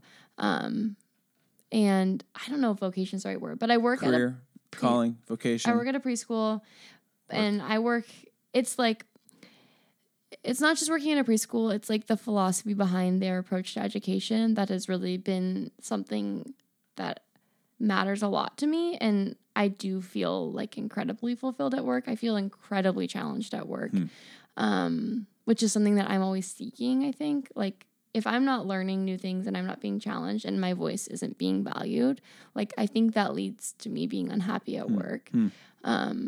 So I'm at a place right now where I feel very valued.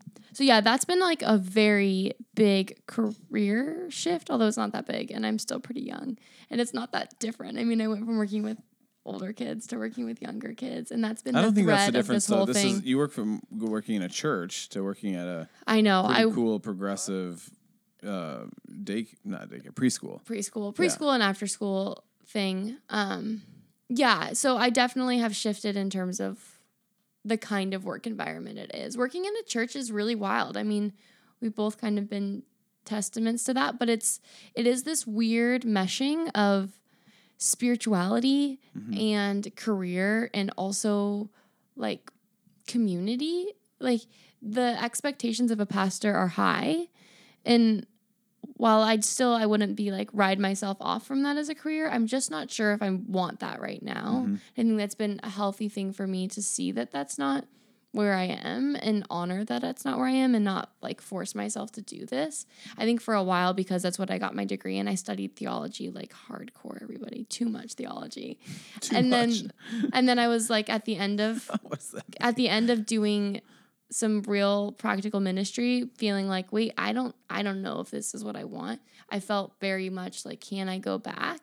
Can I do something different? And I mean, I definitely think you can. Like, I see myself on a completely different trajectory, although I'm still very grateful for my theological background and my experience in that. But I just, as of right now, don't see that being a place for me right now. I don't know. That's my journey, I guess. Here you are. Here I am. I mean, how do you see yourself feeling called / connected to pursuing a career in preschool or kids or...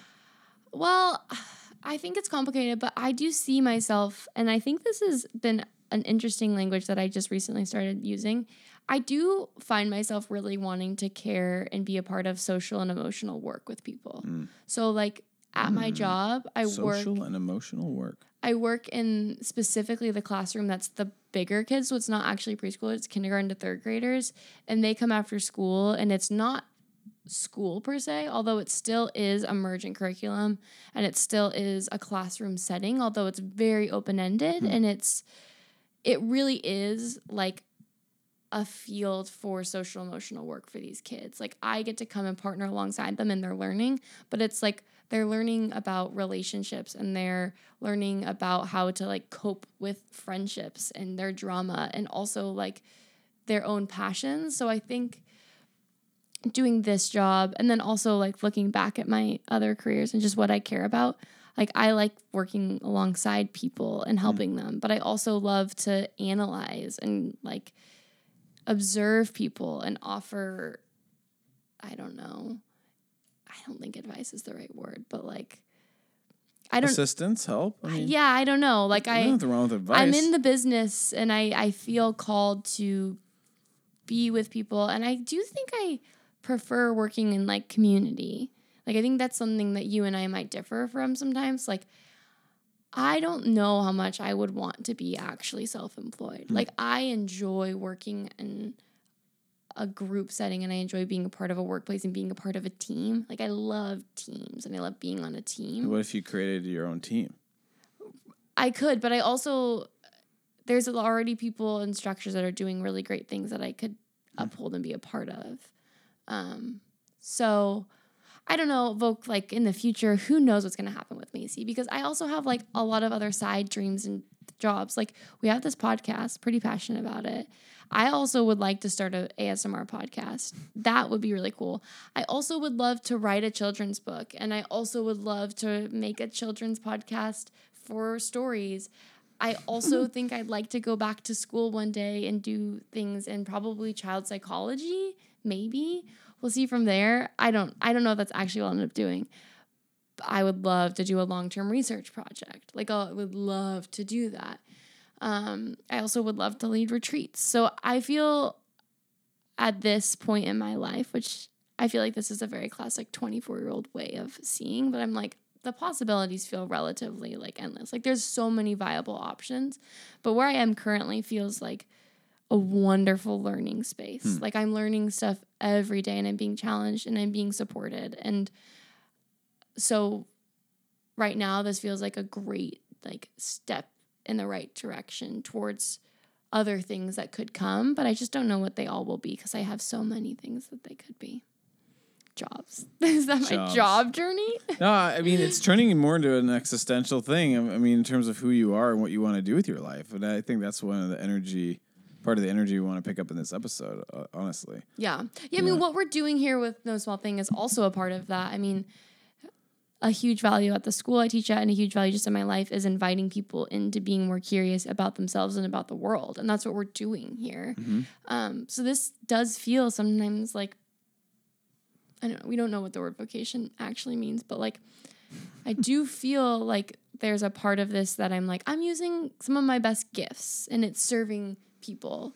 So like, that's really cool that like we get some people who, you know, DM us and are like, this really helped me in my relationship with this person, like hearing about this. And I'm like, that's exactly the kind of thing that I would love to be in the business of doing. Mm-hmm. So, yeah. Gold. So good. Okay, there's my job journey. There it is. You got it. There's nothing else. You have the whole complete comprehensive job journey. That's it. Of Macy Mooney. Yeah. So when we come back, we're going to pop off to the concept of jobs. Yep. We're going to just talk about what it is. What is a career? What's a vocation? What's work? Why do we do it? Does that sound interesting? Stick around if it does. Okay, when we come back.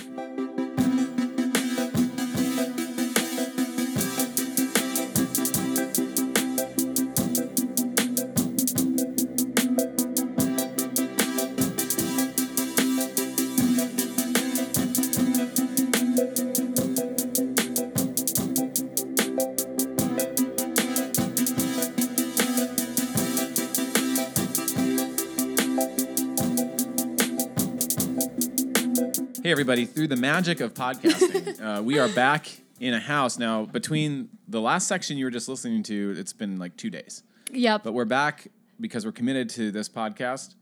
We're trying to bring the high-quality content. And honestly, we could have probably done our journeys and nobody would have thought anything of it. But we have expectations for ourselves. Well, yeah, and I think we really wanted to be able to pop off. We finished our journeys. Our journeys took interesting turns, so hopefully you enjoyed them, were entertained by them, maybe. We don't really remember, but we think Macy might have gotten slightly more emotional than we had planned.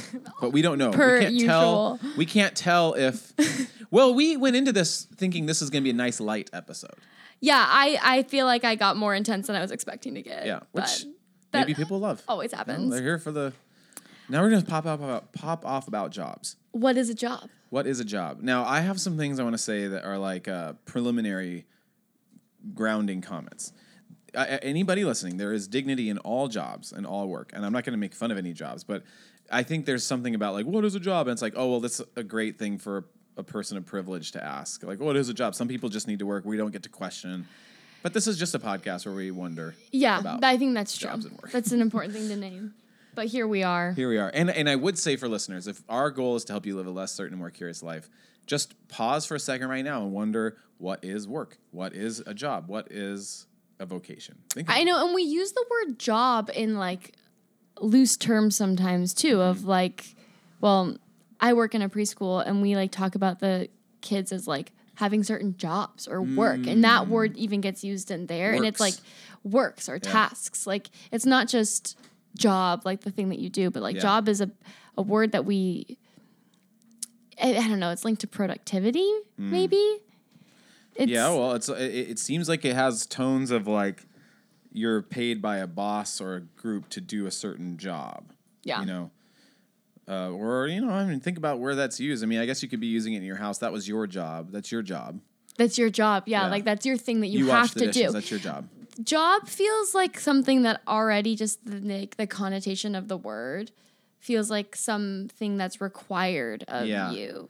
My understanding and the way I walk around in the world thinking about that word is it's the thing you do to make money and to pay the bills. Like you go to your job, but it may or may not have to do with your overall calling or vocation. Calling is a big grand word, but like you can be an artist that's working at Starbucks to support your art. Yeah, well, yeah, that's where someone be like, that's my day job, you know? But like job versus career.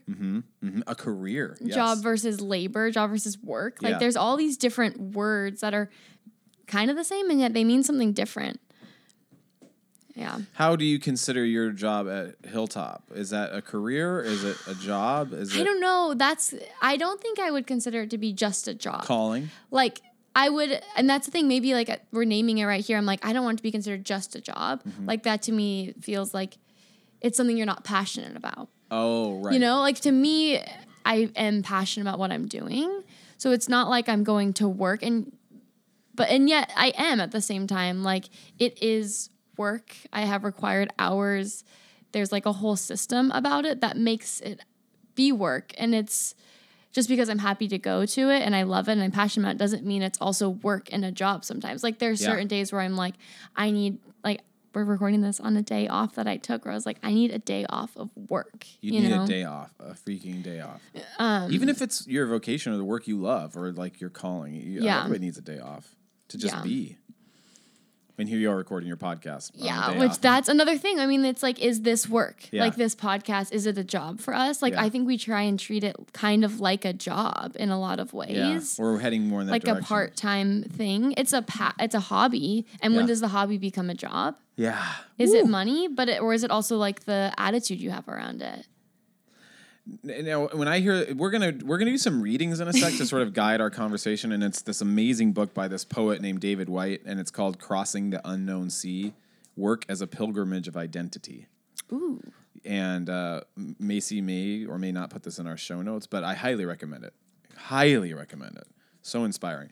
But when I hear somebody say something along the lines of "in my work," I think of it as like this important task that they are uniquely setting out to work on for society's behalf or something. Like their work. Yeah, in my work, meaning like I have been a person that has, studied the venom in frogs my whole life. In my work with frogs. I just randomly thought of that. I don't even know if people do that, but probably in my work as a physicist, in my work as a therapist, I've learned and discovered, and I help people understand, fill in the blank, and that's different. Again, not trashing this at all, but that's different than like bagging groceries. But maybe it isn't.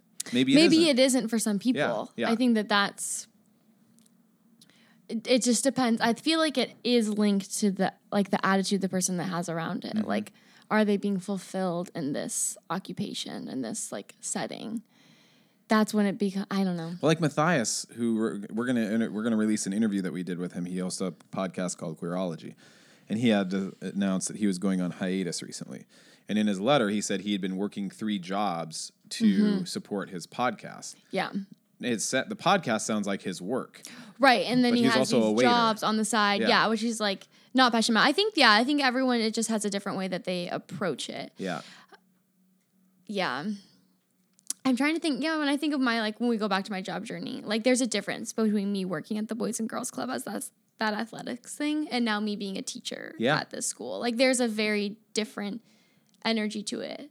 And it seems like you're on a trajectory. You take it seriously. You are learning a lot. You've got it was so funny when you said the gift that you wanted from them was the book of their philosophy of teaching, which was a beautiful book. Yeah, it's a very beautiful book. Very inspiring. And you have to write blogs for them and I mean it's work. This doesn't feel like a job. It feels like work, if that makes sense. It does. That's what we're talking about. There's the passion behind it. I think that there's a natural fuel. It's what I think it's Frick Bonhoeffer. Some theologian person says the vocation is when your greatest desires meet society's highest needs or something like that. Frederick Buechner. Yeah. And that they're describing vocation, but I do think that there's this area where it's what you're doing is it would be lovely if everybody could reach and find a place for them in society where both what they're doing is helping to serve and better society, but they get to use their gifts and bring their best foot forward and offer that for all of us, that their job gets to do that it pairs with that. I feel like the Enneagram is helpful in similarly seeing this idea that everybody has their things that they offer, and when we can let them do their best work, what they're passionate about, that better serves us all when we honor what they're gifted at and things like that. Yeah, that's one of the things too if we think about strength finders. Oh yeah. Isn't your number one input? Input for sure. And my second is input, so it's right there. And I think that's a little bit of what this podcast is. If you look at the advice that we recommend strength finders too, maybe we'll put that in the notes, but they'll say the advice for somebody that has high input. It's because input is I receive input and I give input. Yeah, it's this both thing, this need to always have new information, but also be sharing new information. And that's what we do here, essentially. Yeah. And that's I when I read that, I was like, well, how do I find that place for myself? Essentially, it sounds like a classic professor, but I don't have a PhD, and I don't really want to set out on a course to get a PhD. Yeah. But I do know in this modern world, you can get a platform like what we're doing and just start doing it. I mean, like, I would love to be. I was with somebody the other day, and he was like a really great guy, and he said, I'm never going to read all those books you mentioned. He said, but I love that you read them and just tell me about them. I'm like, right. Well, I love reading the books. Like, you could serve as that role, is to like help to do that work to then communicate to groups of people. Yeah. I'm still shocked to this day how many, I would say probably 70% of people I talk to, maybe more, are just say, they just say outright, I'm not a reader. Yeah. And I was just like, I had this idea that like, I just thought adults were readers. Interesting. And kids too, obviously. But I just thought that will be part of what it means for me to be an adult. Now, just to, like, interestingly, be a reader. that I didn't sign on to other things that were probably even more appropriate, like having a good budget and being... I don't know. You know what I mean? I don't know. I just didn't have that in the cards. Someday I was just like, part of my adulthood will be reading a lot of books. Yeah. I just thought that. That's... And now I'm doing it. But that in itself shows, like, you have certain inclinations and gifts. Like, you wouldn't make for a good accountant. No, I'd be the worst accountant. It'd be a disaster. Like, there are certain jobs that just are not right for people. Like, I would not do well in a job that I didn't see people. Oh, that would be just another great little section here, but we probably don't have time for it, just to be like, what are the types of jobs that we'd be the worst in?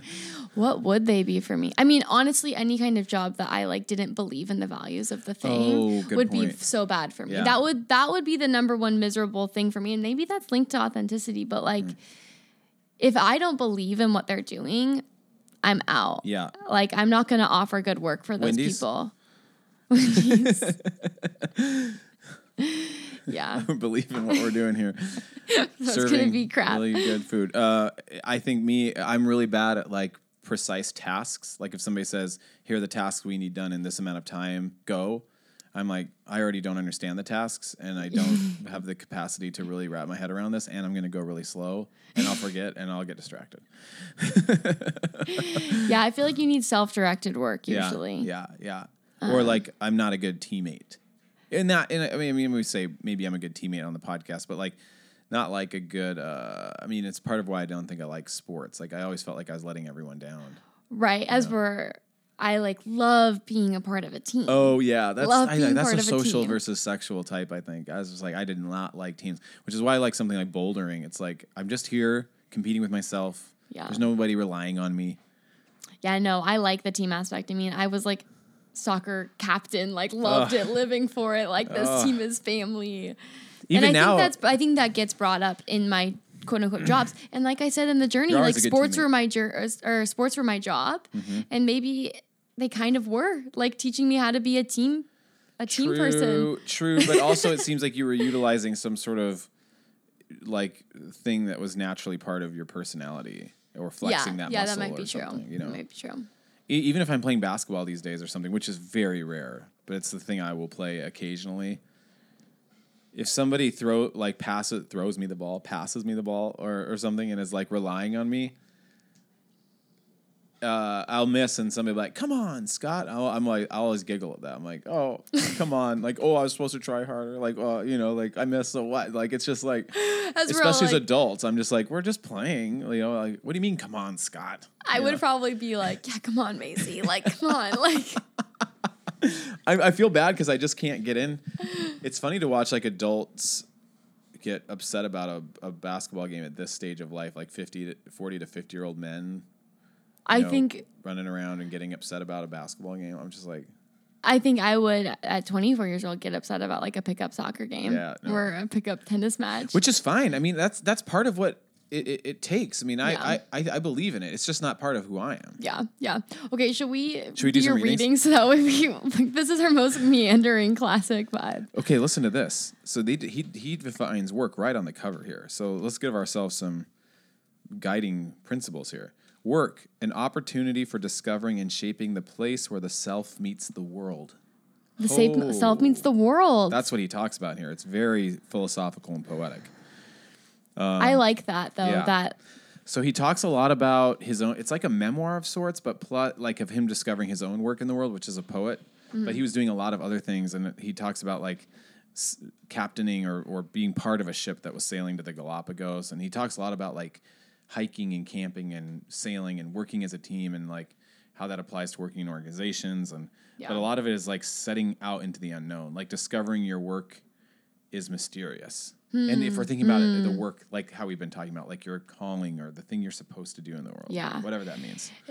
It does sound like a far away conceptual idea to actually be like having found that thing that you are quote unquote meant to do.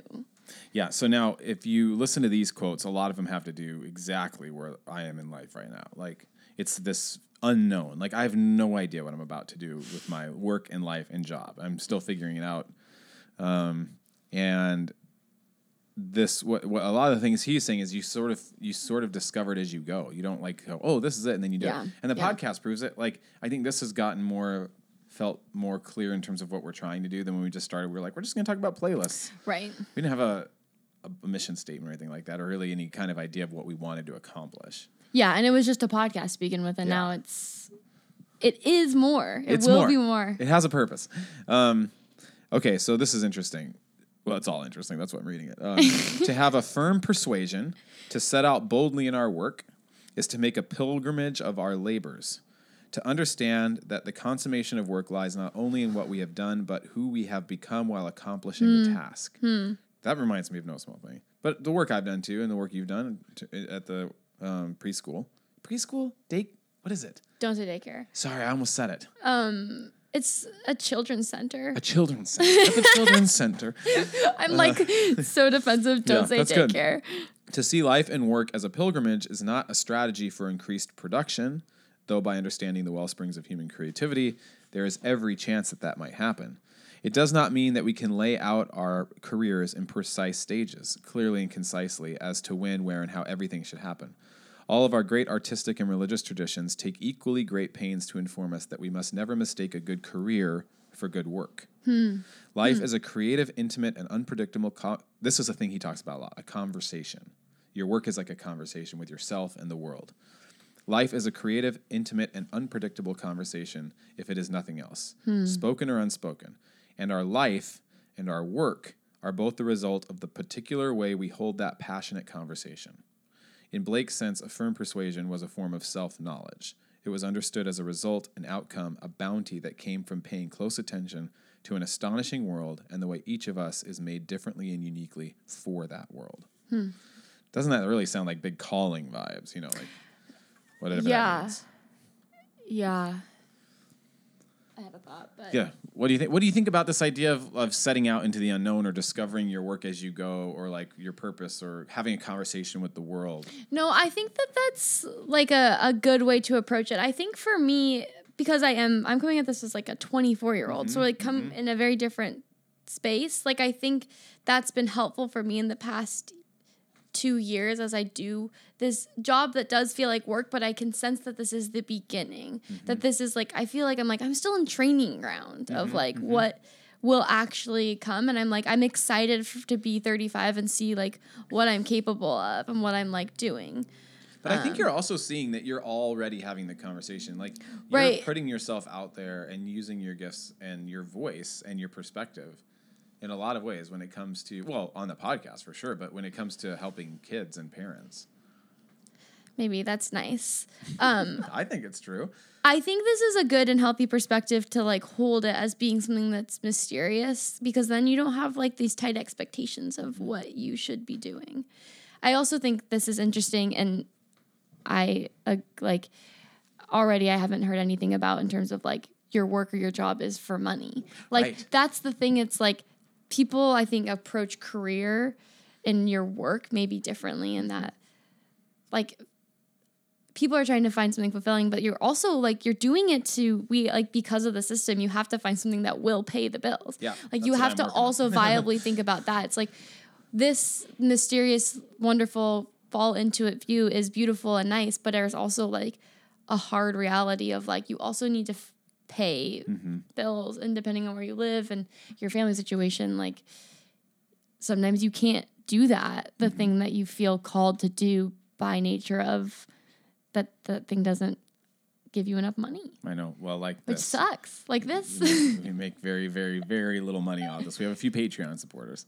We're gonna maybe get ads, but That would be sad if we had to put ads on here. I don't know. I mean, to me, an ad sounds sort of professional. Like it also all of a sudden makes it sound like, oh, I'm listening to a professional podcast. You know, like it's short and not too annoying. I mean, sometimes podcasts will have like 6. I know, and sometimes people's ads are fun. Yeah, when totally. they do them, Maybe we can make it try back. Maybe we could make jingles for ads. That'd be fun. Or I don't know what we're allowed to do if we're partnering with a company. Maybe their whole thing is that they want you to use your brand and voice to promote them in your own unique way. Who knows? I'm talking out of. Well, we'll see. Yeah. I mean, this is the thing that I'm working on right now is I feel like all my years of working in youth ministry in particular, but with kids, have given me a very unique perspective. Mm-hmm. And it would be setting out into a conversation with the world of like, here's what I have to offer, but how is it helping you? And what needs to be tweaked? And how can I help you understand? And what kind of programs can we create together? Mm-hmm. It's interesting. Mm-hmm.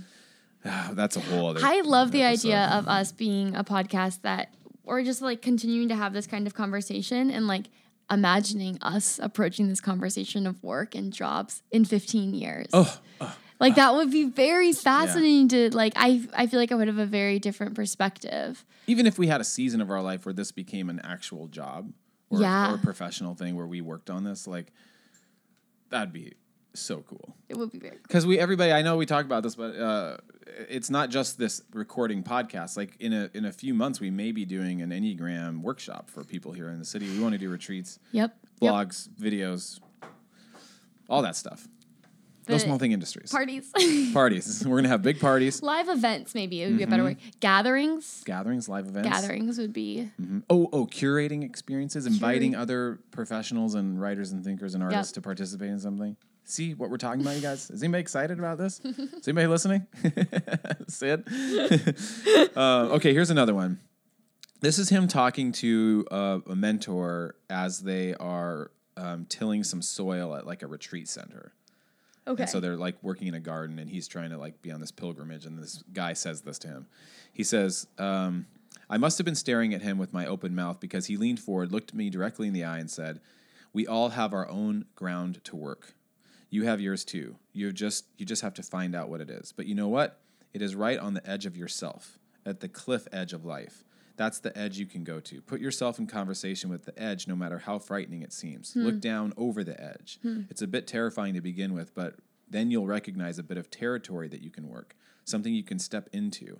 It was there all the time for me when I look back, just on the other side of a too familiar window out of which I had not been looking. Whew. Isn't that good? He's a good writer, obviously. Yeah. Yeah, looking at the edge of yourself. Even the other day, I was like just thinking and I was like, am I going all the way into like all of myself? Like, am I pushing into my whole self right now with these thoughts? Which is just like, it's a fun and hard thing to do. It's like I know we have to take a break from it sometimes. Like I do wonder that too. I'm like, am I going all in right now? I'm trying to be as honest and deep as I possibly can. I know. And sometimes I just be like, just enjoy your dinner tonight and have a fun conversation with friends. You know, I'm like, yeah. But I think that stuff that we talk about with like parapraxis and defense mechanisms, it makes you just wonder all the time, is this a defense mechanism? Am I being a 5 Enneagram? Am I being my full self right now? Yeah. Yeah, I also like, I don't know, I do think there's something like encouraging and inspiring about like giving yourself the freedom to like go to the edge and like try and like, I mean, maybe just as I'm thinking for you in this season, like it's fun for, I think, me to be a part of you, like imagining, like dreaming up your own way awkward. That you like find a like vocation in the world that doesn't necessarily like mean working for someone. Yeah. Like that's just like another way working to do for myself. Like doing a self-employed thing. Yeah. While it's not as of right now something I would be interested in, there's something very cool about the fact that it's like, nope, you're doing whatever you want. Yeah. It's like your full self. Yeah. Gets to be the thing. I think as I watch my wife, she's started her own thing recently that's like a consulting gig and she's putting together a career of sorts. But Macy and Marissa, my wife, are both social types. So I do think even if this became a thing for you, it would be challenging to be like, well, where am I seeing the people? Right. Like I can't imagine me being the most productive self if I was like self-employed I wouldn't want to be just myself, self-employed. That'd be the cool thing too, is if someday you have a staff. I mean, we talk about the podcast, and they are our true north in so many ways. They are our true north. Just in terms of the structure. I mean, we don't want to do what the podcast is doing in terms of content, but like, they have a company now. They have several different types of podcasts. Grassroots podcast, just two friends that are huge. But now it's like they have a team. Podcast media group. Yeah. Yeah. And then, Knox just posted a huge review of Kanye's new album yesterday. Oh, and it was so good. So the fact that he's out there doing that with his time, like writing books, writing cool blog posts, and that's his job. I know. Awesome. And their job is literally just consuming pop culture, which is also pretty cool. Yeah, and then giving their perspective on it. What are you doing tonight? I'm watching Survivor. Oh, well, are you going to work? Oh, this is my work. I'm supposed to do a Survivor review tonight, so... Gotta get watch off my back. So get off my back. Yeah, this is what I'm doing. So like when you're reading all your books that you're reading, like, no, this is I'd love for that to be my job. I'd love to be, and I'm kind of practicing that lifestyle now. I'm challenging myself to read a chapter of something every morning, no matter what. That's my first start to the day. And then I'm challenging myself. It's just like, whatever. I'm trying to pretend I am the thing I want to be. I'm posting the things I like in my personal Instagram stories on my own Instagram. Oh, like you're sharing the words from your chapter. Which, quick side note, maybe I'll edit this out, but like, it's really interesting to think about followers and stuff on Instagram, because our No Small Thing account has double the followers that my personal account has. But if I post a story on my Instagram, it gets double the views that our personal Instagram, that our No Small Thing Instagram gets. Interesting. So it just is like, you might have followers, but they're not necessarily like super seeing your engaged. contact. Yeah. Well, that's also like they put stories in a certain like order based on like there's like a whole algorithm. This freaking algorithm. I don't understand it. Yeah. Yeah. All right, I have another one. Okay. This is nice. I would really like to get your perspective on this. It's all very similar, but these are some of my favorite ways he's talking about. He says, to wake the giant inside of ourselves, we have to be faithful to our own eccentric nature and bring it out into conversation with the world. So he's saying the same thing in lots of different ways, but I like this one. We can rely on the conversation itself to iron out the selfish aspects of our nature. In baseball parlance, though, we have to step up to the plate. In the parlance of the soul's exploration, we must step to the frontier of the unknown, where there are great possibilities at play, where we do not know where our courageous speech might lead us. We have to say no just as firmly as we have to say yes. Yes, we want the attributes of leadership, but often falter in the presence of the real thing. I don't know about that. He's kind of talking about leadership too in that sense, but it can obviously apply to careers. Yeah, I like the embracing the eccentric nature. I know, isn't like that good? That speaks to my soul. Yeah, the different things that we bring. You know? It kind of makes we're just talking. It makes me think about myself and like actually viably thinking of storytelling as something that I love to do, and it's like this eccentric thing, but like it's viable, and like kind of trusting that and like being in touch with those gifts that you have that are a part of you, is so like. I love that you brought that up, because everybody should know that maybe that will be a Patreon thing for a while. That could be an interesting Patreon thing. Because you are such a good storyteller and an eccentric storyteller, but think about that. Like, David Lynch is the weirdest, most eccentric storyteller on the planet, and I love it. Yeah. I am all here for it. Like, that type of storytelling can have an audience. And yours is also unique and whimsical and like it's children's not dark stories. Like David Lynch, but like, I'm just saying. Yeah. I know. I tried to do a spooky story on Halloween, and it ended up being rather moralistic and not that spooky. I was like, I can't be spooky. Moralistic. That's great. Yeah. But I mean, I do think sometimes I think this has to do with like brain science and stuff. Like, I do think sometimes a younger person's mind has less blocks. Yeah. And so I do think there's something urgent almost at this time, because that's something I've been reading. I've been reading a book on brain science. You are solidifying the like neural pathways and synapses, essentially, that you want functioning at a high level at a later age. So if you build, like, I'm saying probably the wrong words here, so nobody, well, go ahead and critique me. I'll help me understand. Building certain connections with your creativity that will last. Yeah. And you already have access to it in a really like a fresh and free way. Right. Well, it feels like I get to practice because I tell a story like pretty much every day. I try and do an impromptu story for this class. So like it's practicing a muscle that like. I'm so impressed with just how free you are with it. Well, I would way overthink it. Well, that's the thing though. I used to not be, and then some teacher came out to me and was like, "Macy, you can try anything. Like they're here for it, and it's the right audience, preschoolers." And then I like take the good stories to my older class because. Oh, you practice it? Yeah. Yeah, but. It is like something that it's like if you just practice the muscle, like it becomes something. Yeah, yeah. Yeah, that's interesting. See, that's what I'm saying though. That I mean, honestly, this is gonna sound cringy, but this is exactly what we're talking about right now. Is like I've had an itch to make music. Oh yeah, beats. But I got a little MIDI player and I've been fiddling around with it. Now I have no raw talent, whatever that means. I just have an interest. Yeah. And I don't know if I want a career in beat making or music making, but I am trying to fiddle around with like making music for the podcast for our in between little sections. And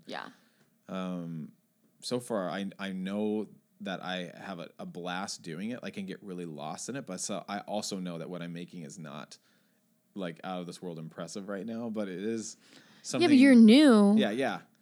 I'm bringing myself to it, you know? Yeah, and if that's the thing, too. It's like when you're passionate about it and you love doing it, then you'll show up to the daily practice, which then helps you to be offering your best thing to the world. Like, that's the thing. The passion helps you to be practiced and good in the thing. Yeah. I remember hearing this beat by this group called not Backstreet Boys, Blackstreet. I think I was a junior in high school, and I guess maybe it was like waking up to the idea that the beat was this thing a human made. I wasn't taking it for granted. I was like, oh, listen to this cool beat. And it was just, there's a song called Good Lovin'. It was like, good lovin'. And there was this guy in the background that was like, had this little noise that he was making. And then it was a very simple beat, but I was like, oh, listen to this beat. Yeah, like they really caught your attention. Yeah. And then I was like, how did they do this? Good lovin'. Yeah. Blackstreet coming back at you. For your 9-6.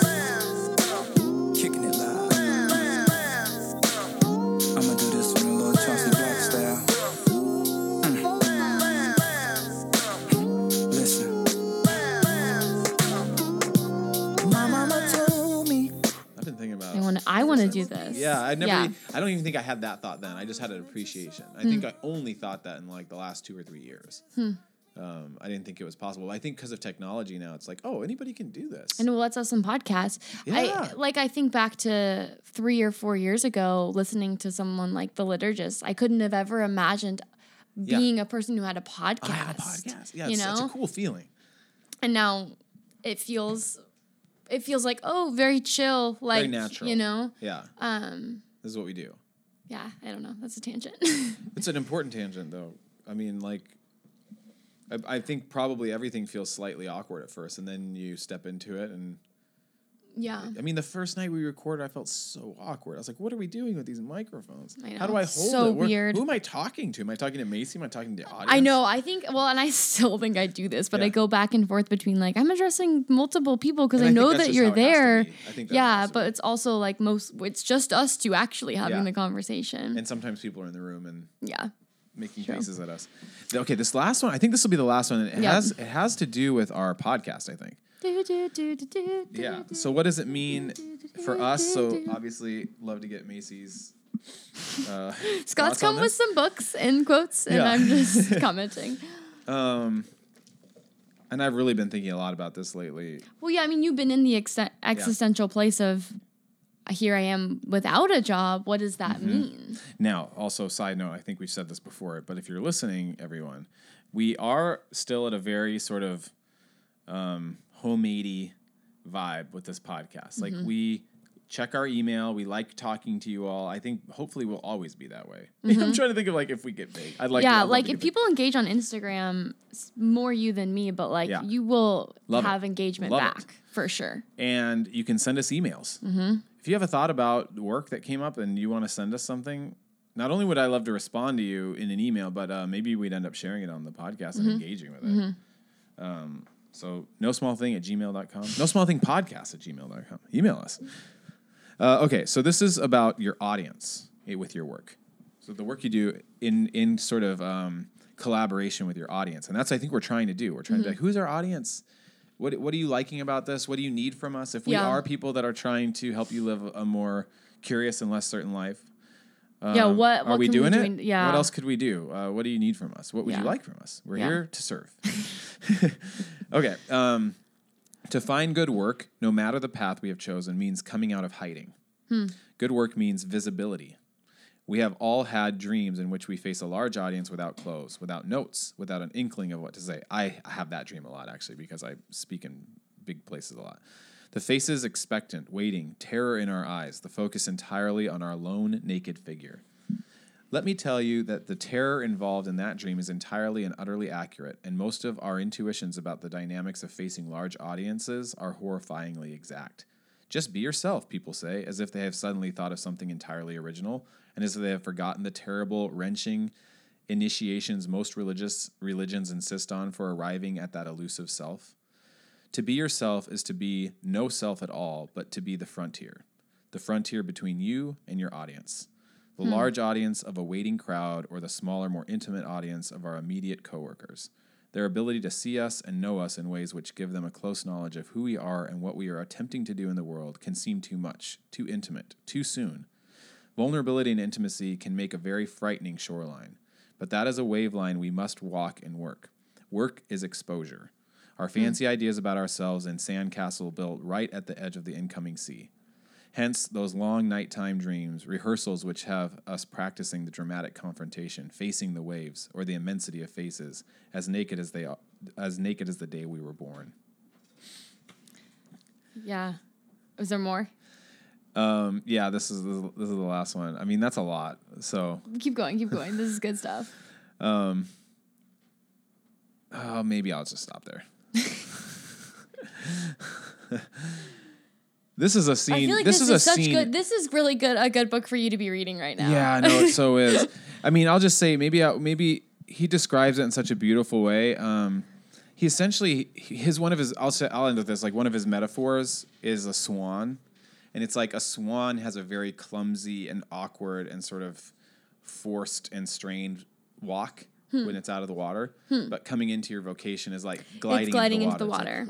And then it's beautiful and effortless. And that's a pretty cool feeling. So like he's setting up a scene where he was wanting to be a poet and had been wanting, and then he was supposed to deliver his work at this retreat or something, and had never shared it publicly like this. And leading up to it, got sick, couldn't come out. He lost his voice. He just got terrified. But he stands up to do it anyways and said the feeling was like that of a swan. The moment he started reading, and the feeling he felt in the audience is like, this is what I'm supposed to do. Yeah. But he had to like face that fear.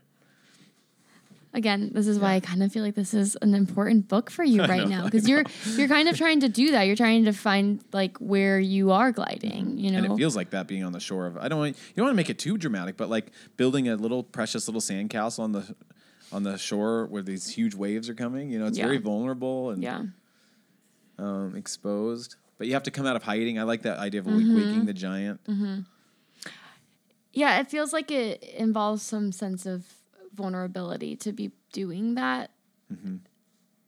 I don't know if I feel that necessarily at my work sometimes. Yeah, but the idea of, I mean, can you imagine, not necessarily through the podcast, but I don't know. I mean, he's asking for something a little bit different here, like creativity. Like, I mean, as small as it is, no small thing. I mean, your ASMR seems very brave to me in showing up, because that's a real true creativity thing, and that's a very niche, strange thing to be doing, but obviously I love it. You know that. In our society, people are like, ASMR? Yeah, are they though? I feel like people of my generation are a little less judgy of it. Well, I remember even, and I'll cut this out if it doesn't, I remember even your dad had said he'd been listening to our podcast pretty consistently and then hit your ASMR episode and was like, super. I'm like not into it, which I think makes sense. Yeah. But your stories, your art, your paintings, you know, these are. Yeah, I guess that is like when I'm like showing my most vulnerable self. And I do bring a creative side to work. The podcast, I mean, reading that and like, that's kind of what we're trying to do here is offer our whole selves to the audience and hope that there's people out there who it can be helpful for. Because this is very fun and interesting, but like the idea of us hosting an event is already terrifying It's to me. so scary. Yeah. Like actually doing an Enneagram Yeah. like workshop and us teaching it feels terrifying and yet also sounds So like fun. like so fun and like I would die to prepare for it. But my fear is probably a little bit different than yours. Maybe because I'm a little older and I've been up front a lot more. I still get a little nervous. But like my thing is more of a ego thing. Like I'm afraid nobody's going to show up. And I'm already the only thing I'm thinking is like, am I going to do an honoring job of like explaining this rich Enneagram thing and be able to bring these people out of the like media understanding of the Enneagram and like bring it to a holistic That's nature. why I love partnering with you. I'm like, Macy's going to bring some high quality. This is like, I'm like, how can I'm already nervous to not be honoring enough to the history of the Enneagram. That's what my nerves are on. Yeah, I'm not worried about that very much, but that is I think that's the point of this book is like you learn as you go. Like you're going to do it and you're going to see that you did 10 times better than you thought. And then also you had some blind spots that you can tweak. Right. You know, but yeah, I mean, Macy and I may do an Enneagram workshop in February here in Seattle. I know. I think we'll start promoting it eventually if it becomes true. I know. Yeah. Gosh. We're pumped. Yeah. Okay. Oh. Is this it? Is this the end? Is this it? Are we done? I think that's it. I think we covered it. I think that was some thoughts. Is this helpful? Did you like hearing our thoughts on vocation, work, jobs, I hope you enjoyed careers? our more lighthearted energy for the end of this. This is the middle of the day. We have a little bit more lighthearted energy. I mean, sometimes maybe that's part of it. Is like the environment we cultivate on our evening recordings is moody. It's candles, it's dark, and I think we start off thinking this is going to be light, and then we just inevitably just kind of start getting existential. It just happens. Yeah. So. But when the sun is out, I went to counseling today, and it was like so bright and beautiful outside. I was like, this is a beautiful day. I'm having a nice counseling session. I know because from where I have counseling, you can essentially see the entire Seattle skyline. And so I know. An idyllic place to have counseling. Yeah. I know I'm going to show up probably next week, and it's going to be just blackout and gloomy and foggy and rainy, and I'll be like, oh, life is hard, I'm sad. It just impacts your mood. It does. It's a fact. Okay, everybody. Thanks for listening to this. If you made it this far, we don't know what next week's episode is going to be. No, we don't know. If you have an idea, go ahead and DM us. Send us an email. Maybe something intellectual or music. I had a big idea today that I really wanted to do, and I can't remember what it was. We'll find out. I already had the thought. This would be a good one. And for some reason, I'm saying this playfully in a banter way, so just settle down. But I instantly had this thought of Macy's going to shoot that one down. I was like, oh, I could do this. Macy's going to shoot that one down. Which one? I don't know. I forget the idea. I'm going to think of it as soon as we turn We'll this see off. if I shoot it down. I was like, no, Macy's not going to do that one. Okay. Well, thanks for listening, everybody. We've already done so many readings, so we don't end with a blessing this week. Just goodbye. Bye, everybody.